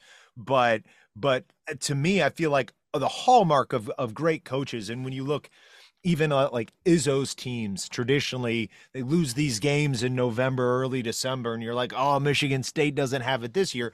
And I don't watch them unless they're playing us, so I don't know really how he does it. But then by March, they're starting to gel. Like, would you be a champion of like, hey, let's just see what we have over the next 10 or 15 games in the hopes that we actually have something worth a damn by mid-February? The reason that's a tough question to answer is I just don't know that, I'm not seeing them practice. My fear is that I know I went too hard on the post feed thing. My fear is that we're not practicing real hard. And, there's something pretty cool about if a coach can create a practice atmosphere. You guys have heard a bunch of players say this from back in the day. Practices were harder than games. Yeah. That freaking game they played in was way harder than their practice. I promise you that. And that's not a good thing. That intensity, they couldn't meet the intensity. They couldn't match it. They weren't ready to. I'm wondering how hard their practices are. I'm not there. Don't want to go. Never been invited. Not going to go. I have no idea on Caleb Banks and CJ Gunn. I've just seen a little bit of them. And, I'm sure when I was a freshman, I played a little bit at this time of the year. It's probably hard to evaluate, know if I was going to, as a fan, if I was going to be any good. I can't tell. I can't tell how close he is to Miller Kopp. Is he breathing down his neck in practice? I get this feeling that Woody just likes his veteran team. It's you guys. He coached under Larry Brown. He's coached under George Karl. Some of the assistant positions he's had, I'm just telling you, those are the most veteran coaches in the league over the last 30 years. They believe in vets. That's just what they do. The vets get all the looks, all the attempts to screw things up. And I see a lot of those same tendencies. It's just like, these are our guys. These are our veteran guys. It's like, no, this is college. It's not the same thing. And I don't know. will he do it? I have no idea if he's going to look and try to play guys. I would love to see the starting lineup change. I think it makes sense to sit guys down and just show, even if it's for show the fan base that you're pissed at the effort. I mean, that was a shitty effort. I couldn't agree more. I mean, you've got these 2 games coming up that you're not going to learn anything for. So bench Trace, put in Malik. And we've seen enough of Malik to know he has talent. We've seen enough of him to know he's got some skill. I feel like we've seen enough of him to know that his ceiling is much higher than Race Thompson's. And Race is a good kid and tries hard. But if you want to win, you're going to have to get Malik close to his ceiling this year. Well, he's not going to get it by playing 6 minutes on the bench. I mean, he's just not.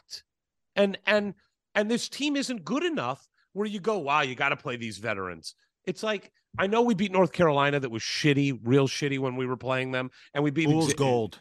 Yeah, and we played Xavier in a close game on the road, who is just under a first-year coach and trying to figure things out. It just feels like, I go back to what we said during the Archie years. Like, what are we? What do you know Indiana as? Like, I know last year we had a great defense by the numbers, but like, you don't think of that right now for Indiana. You don't think that they're a great shooting team. You don't think that they're a great transition team. You don't think that they're a great offensive flow team that's just going to beat you down and pass the ball until they get the matchup that they want. Like, what are we? We're back to just not having a real identity, and it sucks. You said something to me after the Xavier or the Rutgers game that Geo Baker, the former player, made a couple comments that I just heard from you. I didn't read it. That, you know, no one's scared of Indiana. I mean, they're soft. That's true. Okay, that's true. If we have a fan base that doesn't believe that, then we're not a high IQ fan base. We're dreamers, pretenders.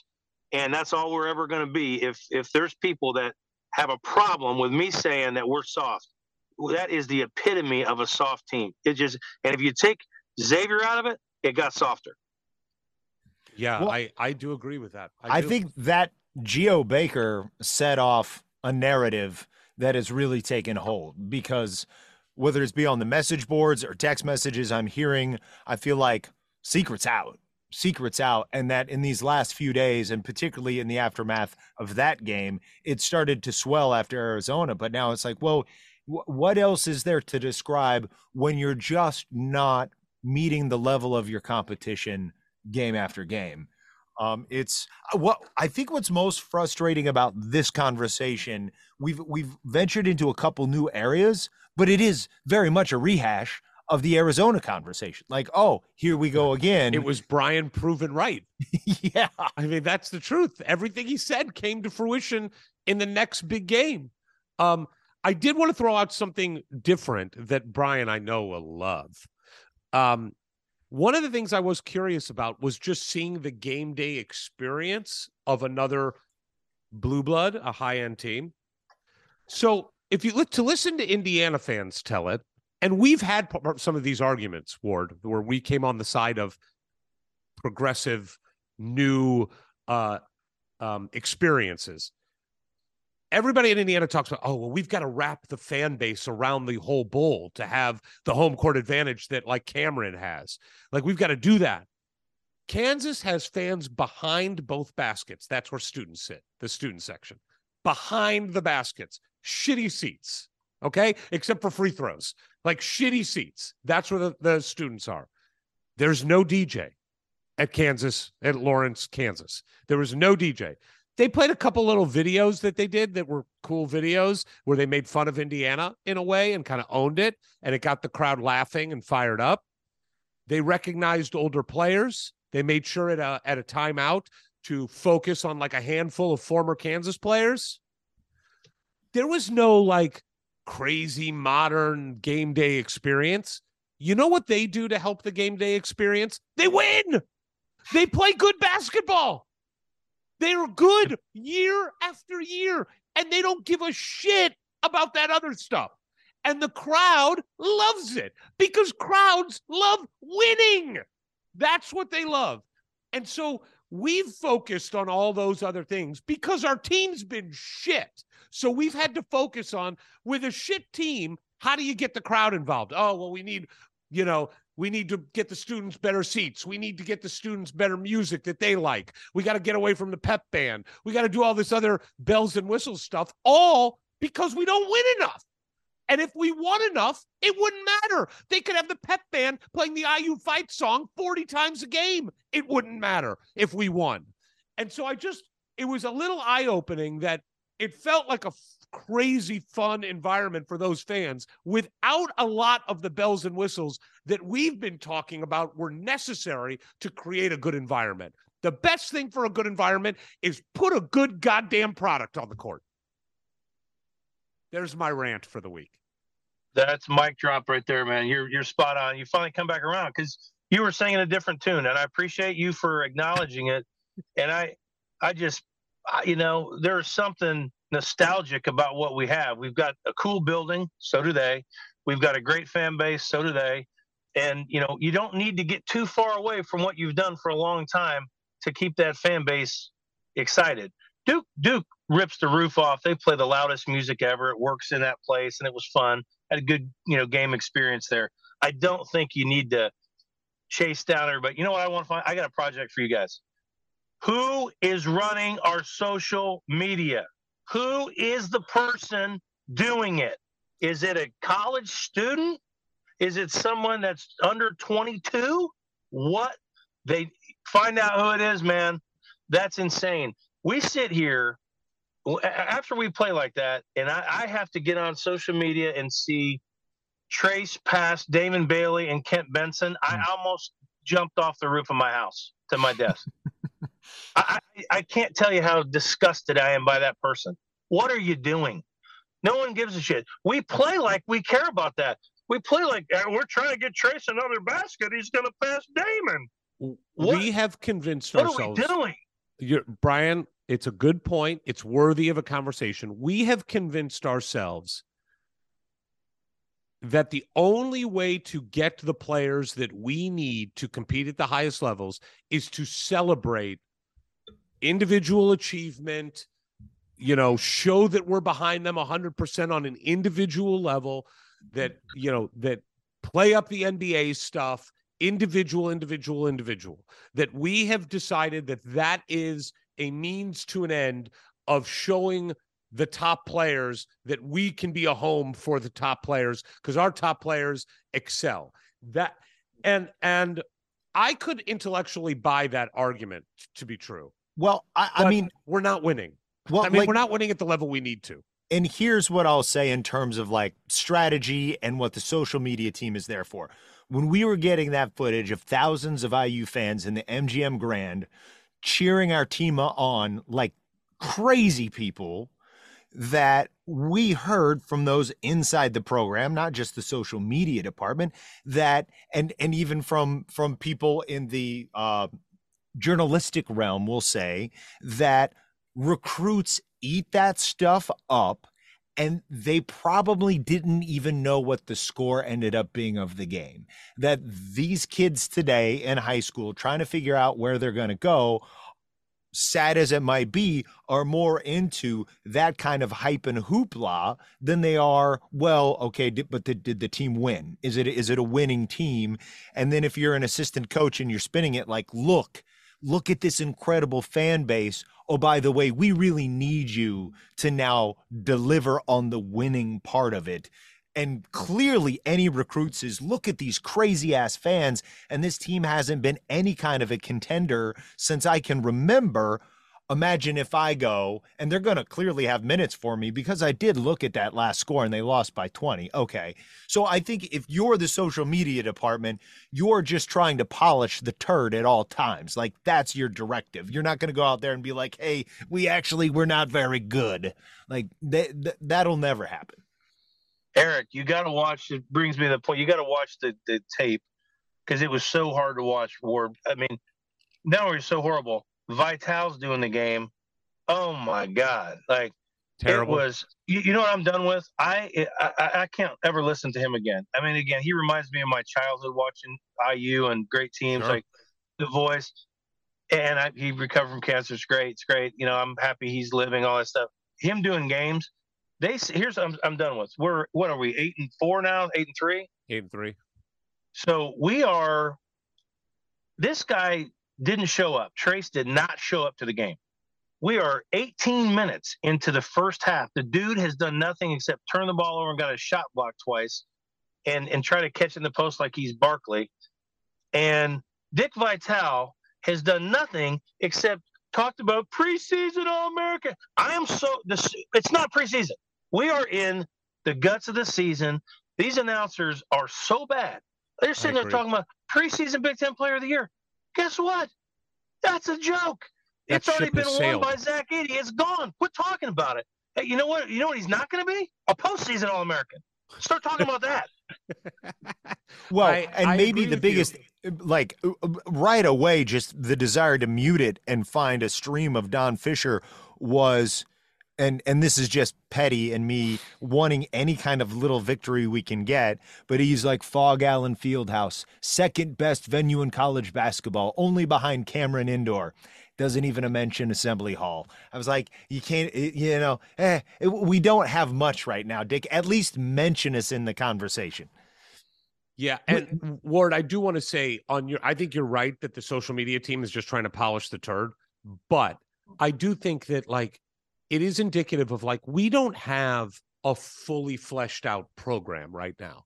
We've got Woody who runs the basketball team. We've got the athletic department that does their own thing on marketing and social media. And it's trying to do their own thing. It's not an integrated run by one person program, because if it was, I do think you do not send out a congratulatory post after you get your asses kicked on national TV. You don't do it. Wait 5 days. Wait till after we play Elon and Manchester United or whoever the hell we're playing. Yeah. Listen, I'm sick of it because it's every game. It's like that's what we're all about. We're individuals and we play like individuals, and then they update us like they're all individuals. And I hear what you're saying about recruits. I totally get it. But we're overdoing it. We're making that who we are. It's like, hey, he's climbing up the rank. He's like, okay, he's been here a long time. He's played a lot of games. We've been shitty. Here's what I tell you. Somebody scores 20 on the Clippers. They have a leading scorer, and they suck. Right. So it doesn't. I mean, yeah, he's been on some really bad teams, and he was a good player on bad teams. And I just have a problem even celebrating and watching past some iconic names. But guess what they did? They won. They were on teams with other good players. I'm just sick of it. Yeah. I agree. And you have to win. Like there's been a lot of conversation lately about, I saw this online.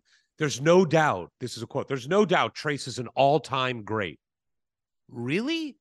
I mean, statistically, I know where he's going to end up, and it's hard to argue it, statistically.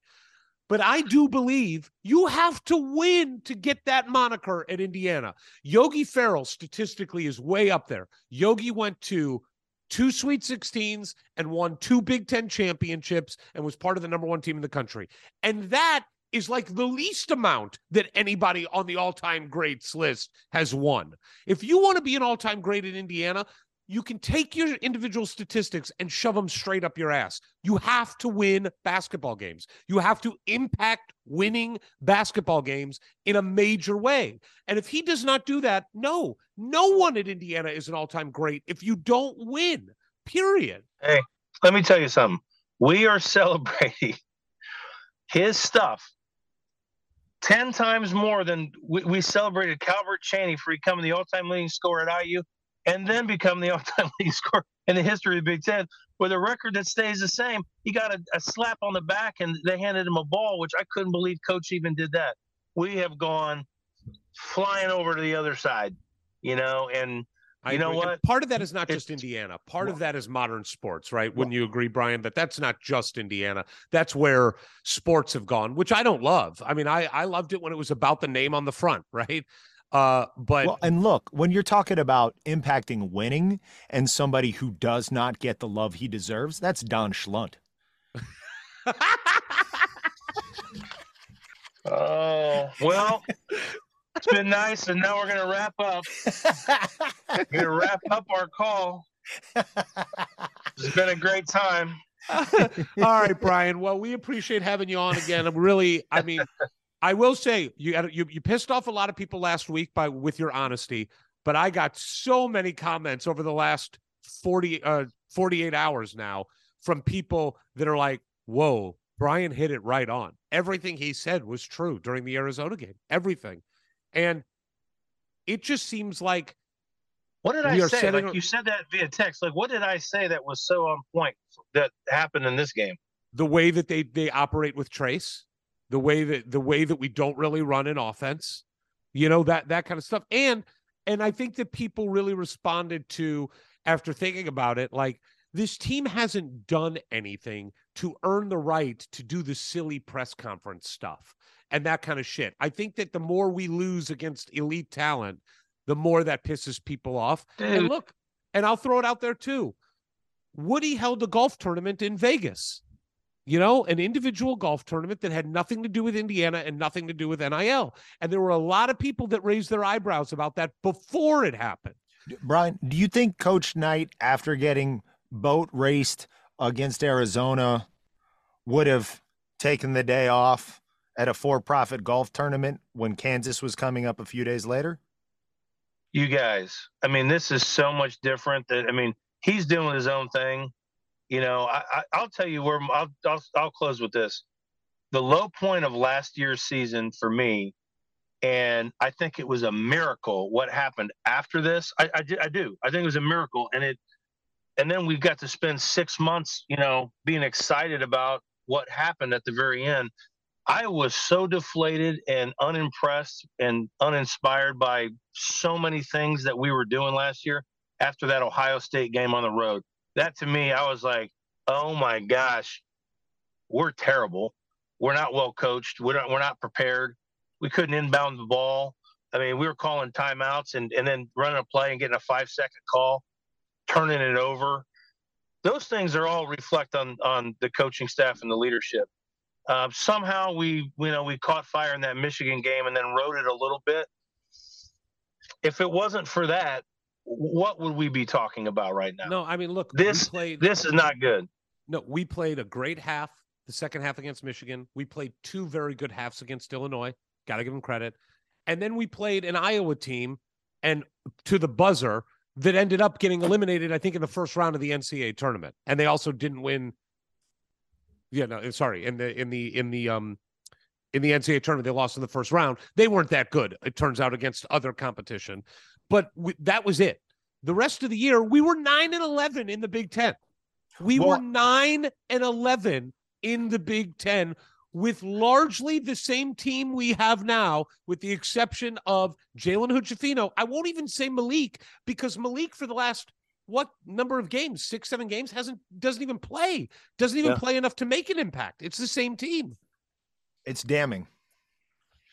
And you know what the only thing that might really help us is just I really have watched enough now. The Big Ten's not very good, and I really don't think they are. And I think that's gonna, I think we'll have a better record than 9-11. I think we're gonna lose a lot of games in the Big Ten, boys. Yeah. I'm worried about it. Look, if this team does not go 13-7 or better, it's a really disappointing season. Really disappointing. I have to agree.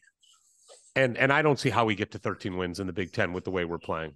Well, tell me, hey, just you guys shoot me some feedback. I know you guys have your secret channels of people that talk smack. I want to hear what they're saying about today. Well, we'll find out. Out. Brian, not enough that I'm going to look for myself. Just tell me. All right, we'll tell you.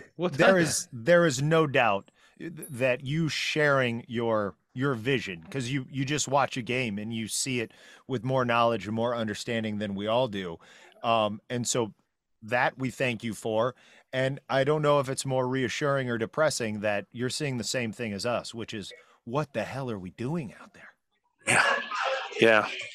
All right. Well, thanks, fellas. Thanks for having me. It's good to chat, and we'll do it again soon. All right, brother. Be good. That was our guest. I want to see the IU fan base get fired up about what he had to say this week. We're as fired up as he is, truthfully. You're as pessimistic right now as you've been in a year and a half. That's the truth. Yeah, I think that's fair to say because it's just getting redundant already. It was like Rutgers. Oh, that's not good. Okay. Well, hopefully that was an outlier. Yeah. And no, now, and I remember sending this text to group chain you were on during the first half of Arizona game. It's like, we're not even in their league. And then you're like, well, but they're up there as far as having this huge, skilled, talented front court. There's not many teams in the country like that. We match up better against Kansas. Nope.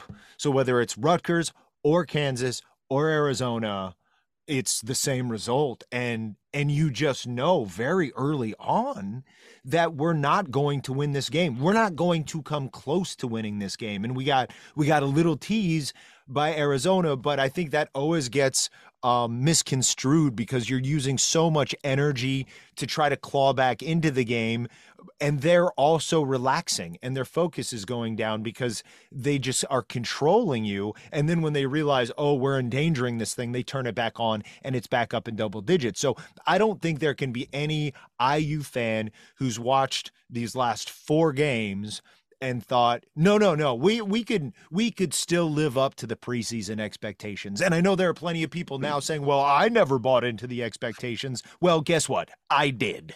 And I think a lot of other people did too. And because, we're IU fans and we all don the crimson glasses from time to time. But after all this empirical evidence, it's like we have to improve in some significant way that we've seen no evidence for to come close to those expectations. So let's get back to maybe some fun stories about the weekend. By all means, let's wash ourselves from the cold, hard, dark reality of what happens on the court.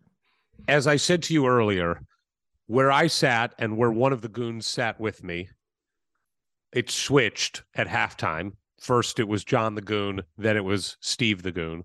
We were in the parent section. For the last 3 minutes of the game, I held Tamar Bates's baby. Well, that was a cute picture. I had to do it to just give me something good. This was like me holding my children last week. It helps, right? It did. I was focused on her. She's adorable. She's got headphones on to protect the noise. Her grandmother, Tamar's mom, is right next to me. We're having a conversation. I'm playing the little cheek game. There's nothing better than other people's babies because I don't have to take care of them. Don't have to change the diaper. Best. Right. Yep.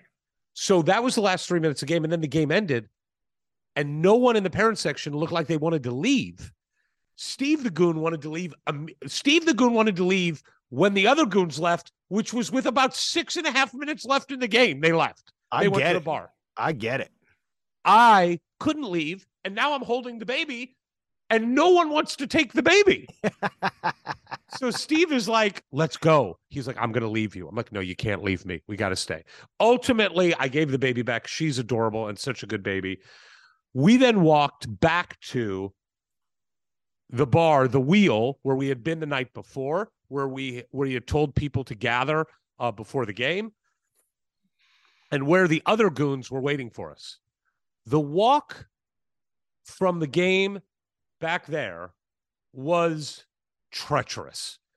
It was, again, the only hill in Kansas we traversed 17 times while there. And I'm like, there was like a pathway to walk. And Steve is like, no. I'm looking at my GPS. We should just cut over this giant mountain. We should just spelunk up this thing and then we'll be right there. So I'm sweating. It's cold and I'm sweating, which is an awful feeling. And we finally get to the bar. It's way too packed. I didn't want to be around that. I was hungry. We finally found a place called the Burger Stand. The Burger Stand had a giant bar where you could order food, and then tons of tables in tables like in a restaurant. We sat down. Goons all ordered drinks. They were promoting milkshakes. That's like a big thing that they do at the Burger Stand. Okay. And if you open the menu, the first page of the menu is alcoholic milkshakes. Oh, like that's their thing, right? Yeah, they had those in Vegas, we noticed. Cliff, who's already blitzed at this point, leans forward to ask the bartender, do you put alcohol in the milkshakes? Guys, like, you just open the menu. I mean, like, it is what we do. So we're watching the Colts game, thinking of you. They're killing them. The game is over. You're up 33-0. You're up 36-7. This game's over. Then something weird happens. John and Mike LeBret put a live bet on Houston to basically come back. Yeah, you Houston, mean Minnesota. Sorry. Minnesota to come back. Yeah. Now, I think they just had to lose by 10 or less at that point, and then they would have won. But I'm like, no, the Colts are going to win this game, clearly. I mean, they're up by too many points. And every time I look back at the TV, there was another touchdown scored for Minnesota. And then it was like, comes to the end of the game, and it was like Minnesota, I think, even had to punt or something near the end of the game where I was like, all right, well, it's over now. Clearly, it's over. And then Indianapolis did something stupid and terrible, and Minnesota won the game. And all of us were collectively like, there is no angrier person in the world right now than Ward Roberts. To go from that Kansas game to this game, I mean, I really was worried about your mental health. You all could not have been any more wrong. Really? As I was packing to drive out to Joshua Tree during the second half of the Indiana game, keeping an eye on the Colts game, because the Colts season is effectively over, and you're already in, can we lose enough to have a shot at the 2 or 3 legitimate quarterback prospects in the draft? Sure. This is not a team that has any shot at the playoffs, despite being in one of the worst divisions in NFL football history. Yeah, mathematically they're still alive, but this is a team going nowhere. So I'm keeping an eye on the game, but also I haven't seen my mom in a while. It's a limited engagement out there, and I'm like, I am not going to watch the Colts lose this game. I think at the point we were getting ready to leave, it was like 24-7. It was a very No, it couldn't have been 24-7. Wait, because you were up 33-0. Yeah, it was 30. It wasn't quite 30. It wasn't quite halftime. Okay, but a good friend of mine, fraternity brother Steve Lateral, who was in Las Vegas with us, and he was updating a text chain with fraternity brothers that he drove his family from Indianapolis to Minnesota to watch the Colts Vikings game. And so, of course, he knows what was going on with the Kansas game. And I texted this out right before halftime. I go, and I worded this very carefully. I'm reading it right now. Rough sports day thus far for the Lats fam. Next text, which I followed with immediately. The good news is the Colts are a horrible football team, and the Vikings could absolutely still win. Well, you were prescient. And then I got the family in the car, started driving. You tried to FaceTime me. I'm like, I'm disengaged from everything while I'm going 75 miles an hour on the freeway. Makes sense. Smart move. We arrive in Joshua Tree, and I see that the Colts have given away the largest comeback in NFL history. And I couldn't help but laugh. And yes, had I sat there and watched it happen, it would have been terribly upsetting, because like any true fan, you're watching that and you want your team to win no matter what logic tells you is the better long-term scenario. But since I had this emotional distance from it actually happening, I was like, wow, we are creeping towards a top 10 draft pick right now. And with the amount of just complete gut-wrenching, heart-ripping out depression that comes with a loss like that, you can't imagine this Colts team wins another game. Thus, maybe our quarterback of the future is going to be upon us in a few short months. So did the Goons win significant money? Did that end up being like a real... Yeah, they won the bet. Good bet for them. They were very happy about that bet. I'm glad somebody won out of that. That and Lat's family came out winners on Saturday. So while that game is going on, the Goons continue to drink. At a certain point, and also IU fans throughout the bar, our good friend Dr. Knable, Dr. K, shows up with his son. Nice. He was there. I tried to steal his milkshake and do a bit on it. Didn't work out that well. And I'm at the bar. Steve Goon is sitting next to me. On the other side of him is Cliff and LeBret. and to my left is John. And at some point, Steve just leans over to me and goes, they cut Cliff off. I go, what do you mean? They won't serve him any more alcohol. I'm like, and I looked over at Cliff, and Cliff's just got that goofy grin on his face. He's super happy. He looks a little gone. I'll be honest. Not a little. He was gone. And I'm like, what? And I got like offended by it. I'm like, did they give a reason? Steve goes, he said, we got to get some food in you before you have any more drinks. So I'm like, I got to get to the bottom of this. So I go, hey, excuse me, to the bartender. I go, did you cut off my friend? And it cut off everybody as a result of it. Like, wasn't allowing any of the goons to drink. Okay. I'm like, did you cut him off? He's like, yeah, we're a fine restaurant here. A restaurant? You took a children's drink and put alcohol in it. Alcoholic milkshakes are your thing. And you're worried about some guys getting drunk? Like, that's what you do when you put alcohol in milkshakes. Like, he goes, well, you guys are being very loud. You're a sports bar. We were cheering, like going nuts with the Colts game. Like, it was just big moments. And he's like, I'm like, you've got football. And he goes, we are a restaurant. And now at this point, I feel like he's being condescending to us. And now I feel like I have to stick up for the group. And he's like, I'm like, you have football on. You're a bar serving alcoholic milkshakes. He goes, well, I can change the channel. And I think I said something like, I don't give a fuck if you turn on HGTV. Something like that. I was upset and we took off. We're like, we're not giving this person any more business. Fair. Now, granted, they were probably going to kick us out, but we left. We were very upset. You broke and all up we with could them. talk about was that this was the first time the goons have ever been cut off, which is shocking. Really? Well, definitely has never happened in Bloomington. Real party school. We leave that. The thing that sucked is we had all ordered burgers and chicken sandwiches, and it took like an hour, and we never got them. So when LeBret told them to close out the bill, he's like, close out the bill. We're leaving. But make sure none of that food is on that bill. So we leave.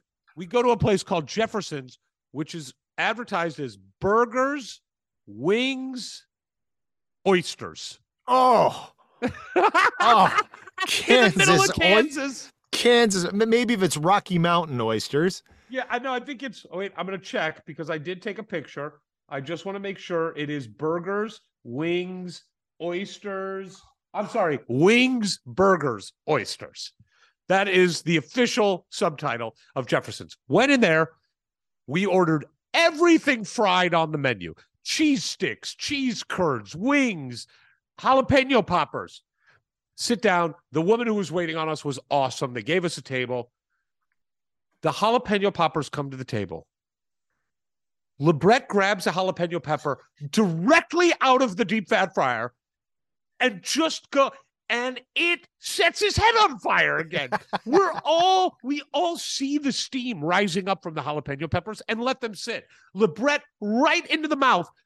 The cheese again, like, comes out of his face, like it looked like Indiana Jones and the Ark when the Nazi's face melts. Sure. That's what the cheese looked like. And all he did was put it back in his mouth. Well, at this point, he's got scar tissue from the pizza, so he can't even feel it. This became a common theme. He has no food heat regulator in his body. None. So we go to town, have a great time there. Another guy hooked up with us, a Hoosier fan, talked IU. We were upset. Kansas fans were honestly very gracious and nice. And then we split off a little bit. I went to go smoke a cigar with LeBret at the cigar lounge. There's a little cigar lounge there. And when I say cigar lounge, it's the back of a cigar store where in the cigar store, I believe, was a homeless man and the guy who runs it, who also could have been mistaken for a homeless man. LeBret and I sit down and start to play chess and smoke a cigar.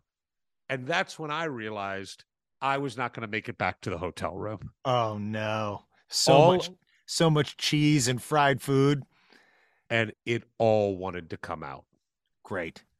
So LeBret thought it was hilarious because I took off my jacket, I folded it nicely, I unzipped my hoodie, and I just went into the bathroom, which is attached to the cigar lounge. It's like there's no hiding, right? And I went in there and defiled that place for 25 minutes. Oh, boy. And Brett just loved that all of my clothes were basically off, neatly appointed. Like it was a ritual. He's been there. Finished that, met up with the guys back at the hotel where the UCLA Kentucky game was on. And you and me, little known secret, we do root for UCLA because we've met Mick Cronin and like him, and Michael Lewis coached there. I root for them less now since Michael left. I still have good feelings. I certainly would have been rooting for them in that game. But when Michael left, I took it down a notch. That's fair. And I did too. But when they're playing against Kentucky, I ratchet it back up. Oh, I'm with you. So we're watching the game at the hotel bar, and we're drinking. Mike LeBret's to my right. Goon, John, Cliff, and Steve are on my left, all having a good time. They order a drink. They get cut off again. This is second. We're looking around like, what? And we were not being belligerent. Now, I will say that Cliff decided that it would be a good idea to say to a guy who was like 6'8", a really big guy who was like 6'8", 6'9", he did turn to him at one point and said, "Hey, are you a horse jockey?"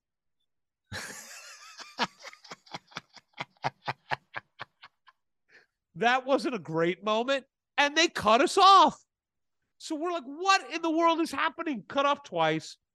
Head out to another bar down the street, the Red Lion, which is like a Crazy Horse kind of vibe.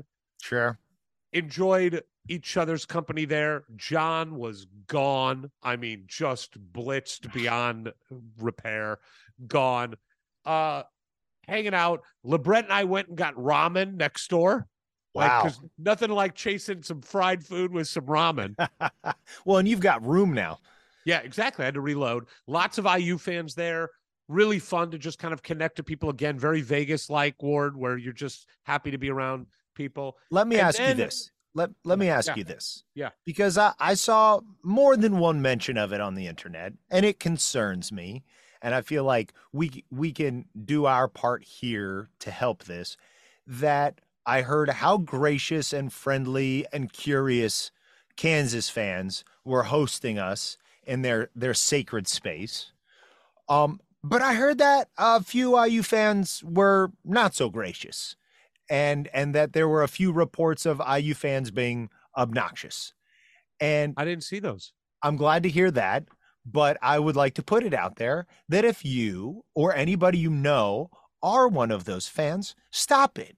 Be cool. And when Kansas comes to Bloomington next year, let's be as cool and gracious with those fans as they were with us. Because look, they have many decades at this point that they can just hang on our head, and they could just really disparage us and tear us apart.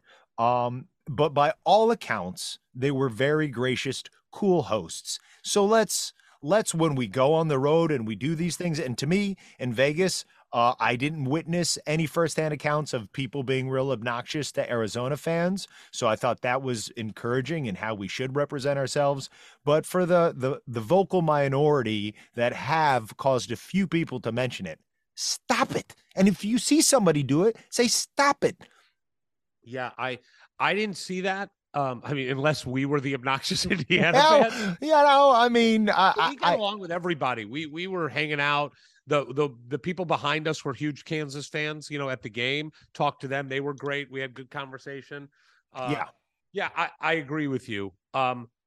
Totally agree with you. The night ended for me. Sorry, I was going to say, ahead. If we can't beat them, let's at least be cool with them. Yeah, exactly. I agree with that. They have 3 national championships since we won our last one. Yeah. 3. Yeah.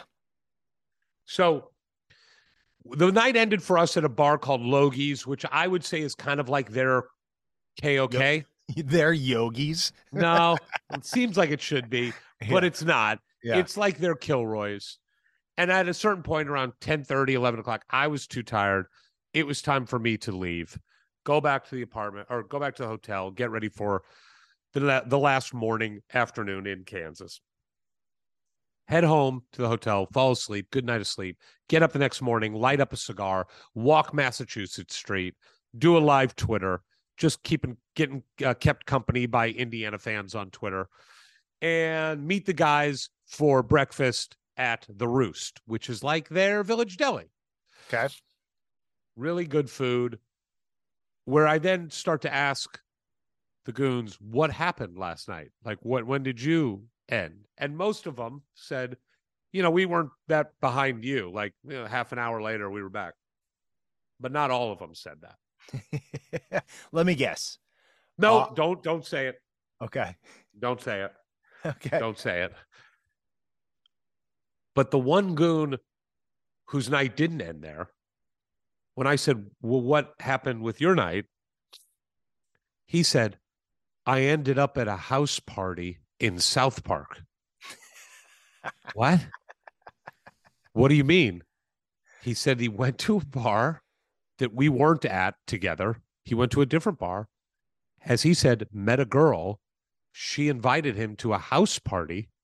Nothing weird happened with the girl, but went to this house party in Lawrence, Kansas, where a lot of weird stuff was happening. And ultimately, he just had to get the hell out of there and call an Uber. But then when we dug a little bit more, we said, like, what was the girl like? She was older. What does that mean? How old was she? She was in her 50s.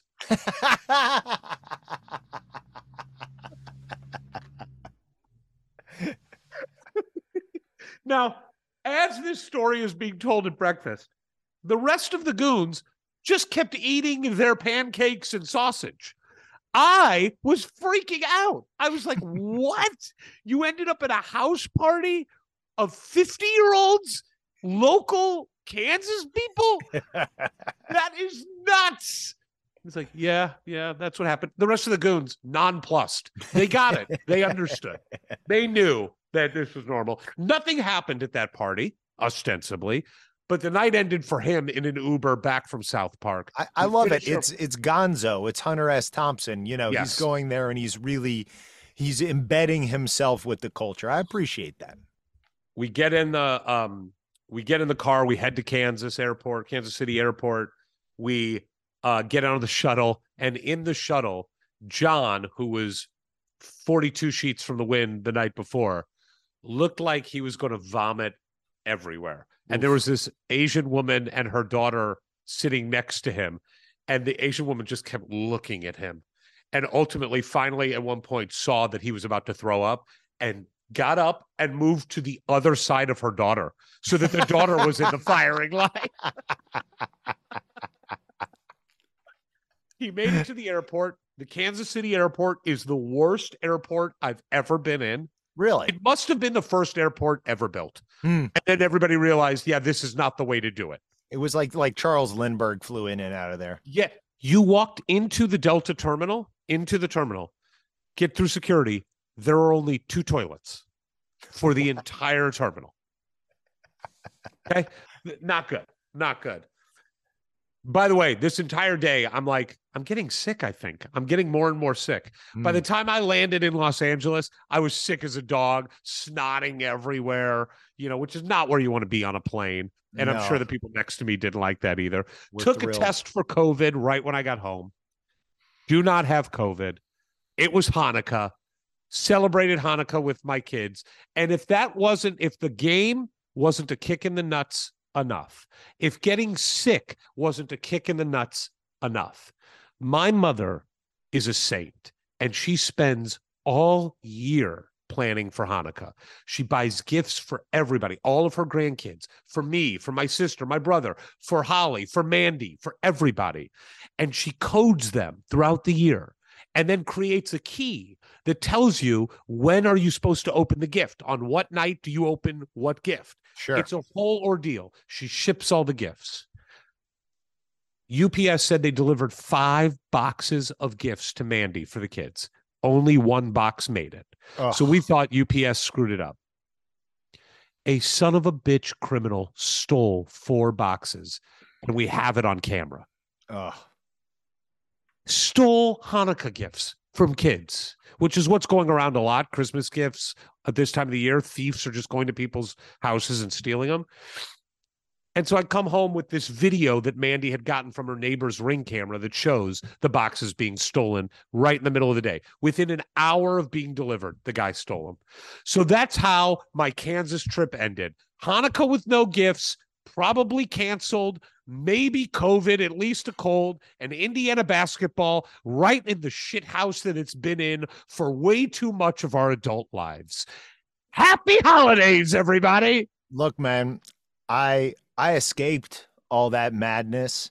I went out to the high desert, Joshua Tree, crystals in the ground, magical atmosphere, healing. It was healing.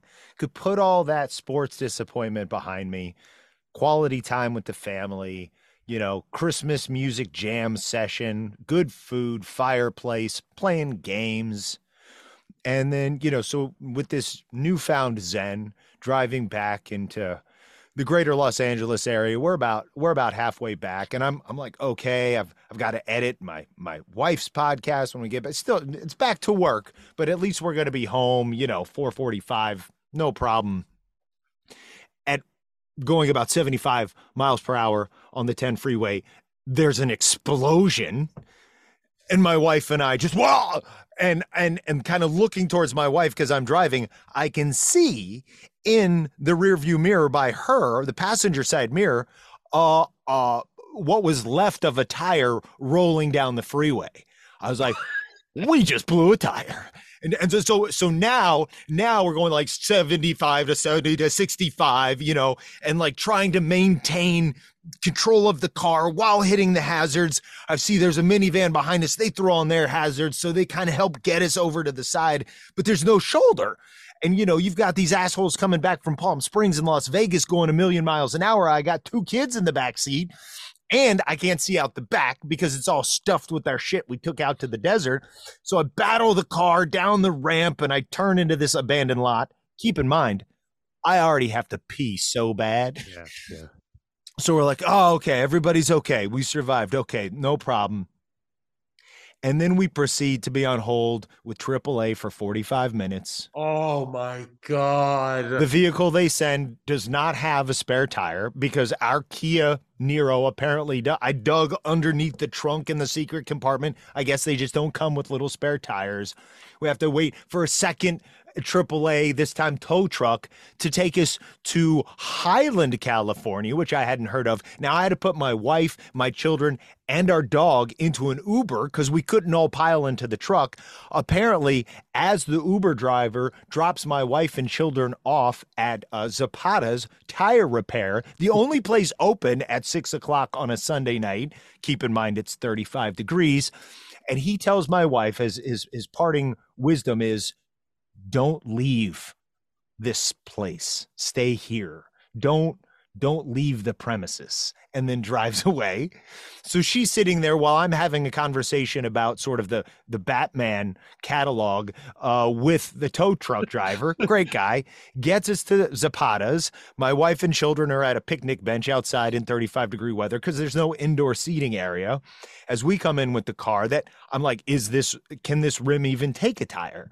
But the people at Zapata's were great. There was a gentleman about the same height. Zapata's a new sponsor of our podcast? I'll talk to him about it. I gave him a great Yelp review.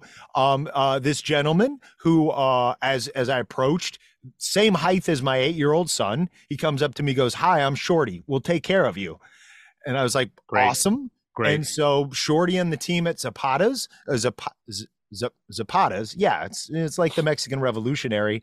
They got us in and out of there in 20 minutes. 2 new tires because the front one was pretty bald too.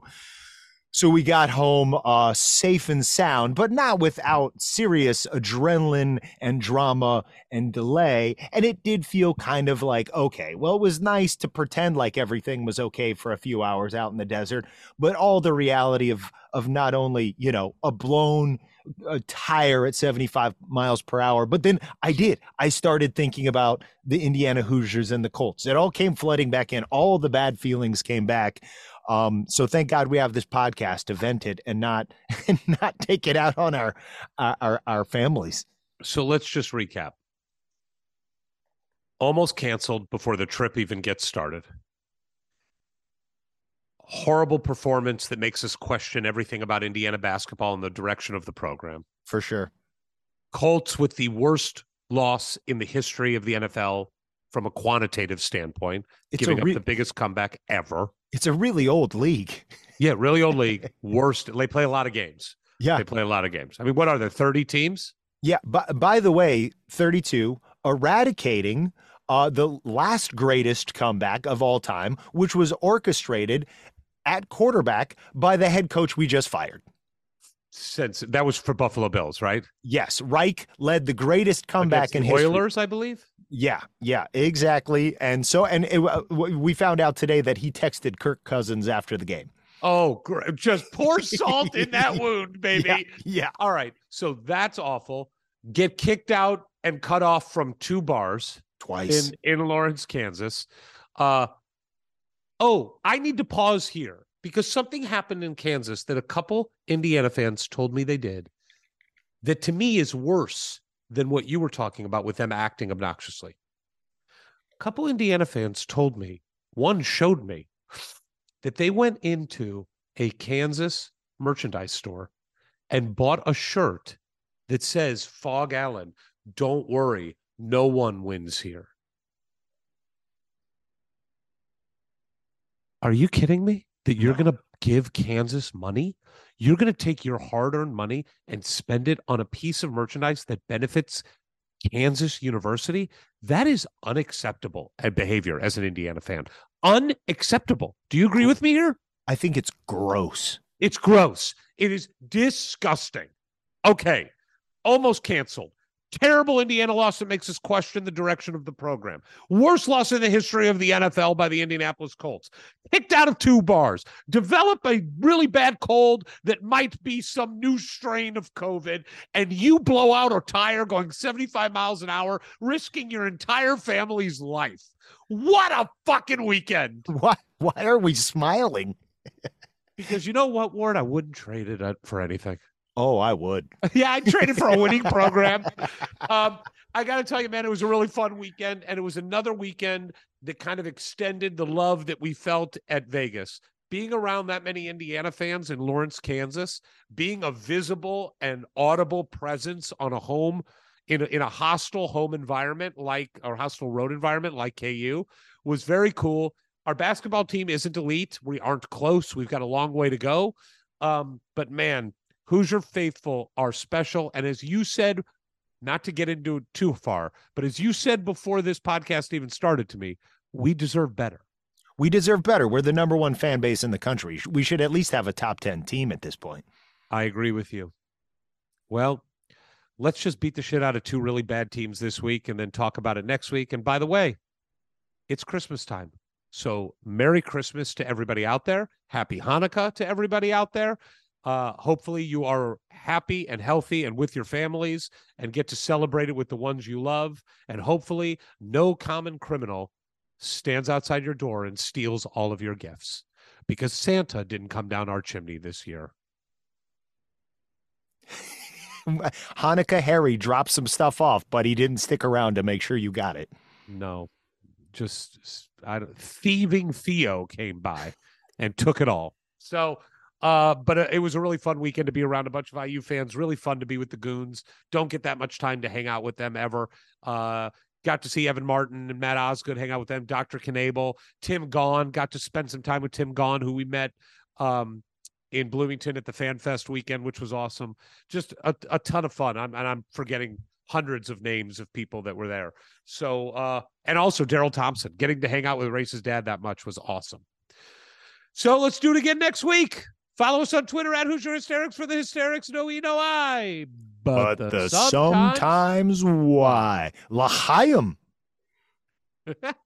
Come, they told me, pum.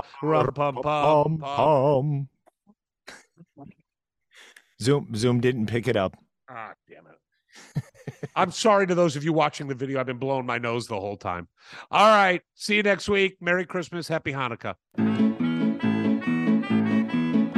From the halls of assembly, you'll hear us scream and shout. Our love of Indiana is manic and devout. Everything I you we discuss in unique manner. We won't be satisfied until we hang another banner. Us two goofy guys go by names of Ward and Eric, and as you probably know by now, we're Hoosier Hysterics. Hoosier Hysterics. Hoosier Hysterics.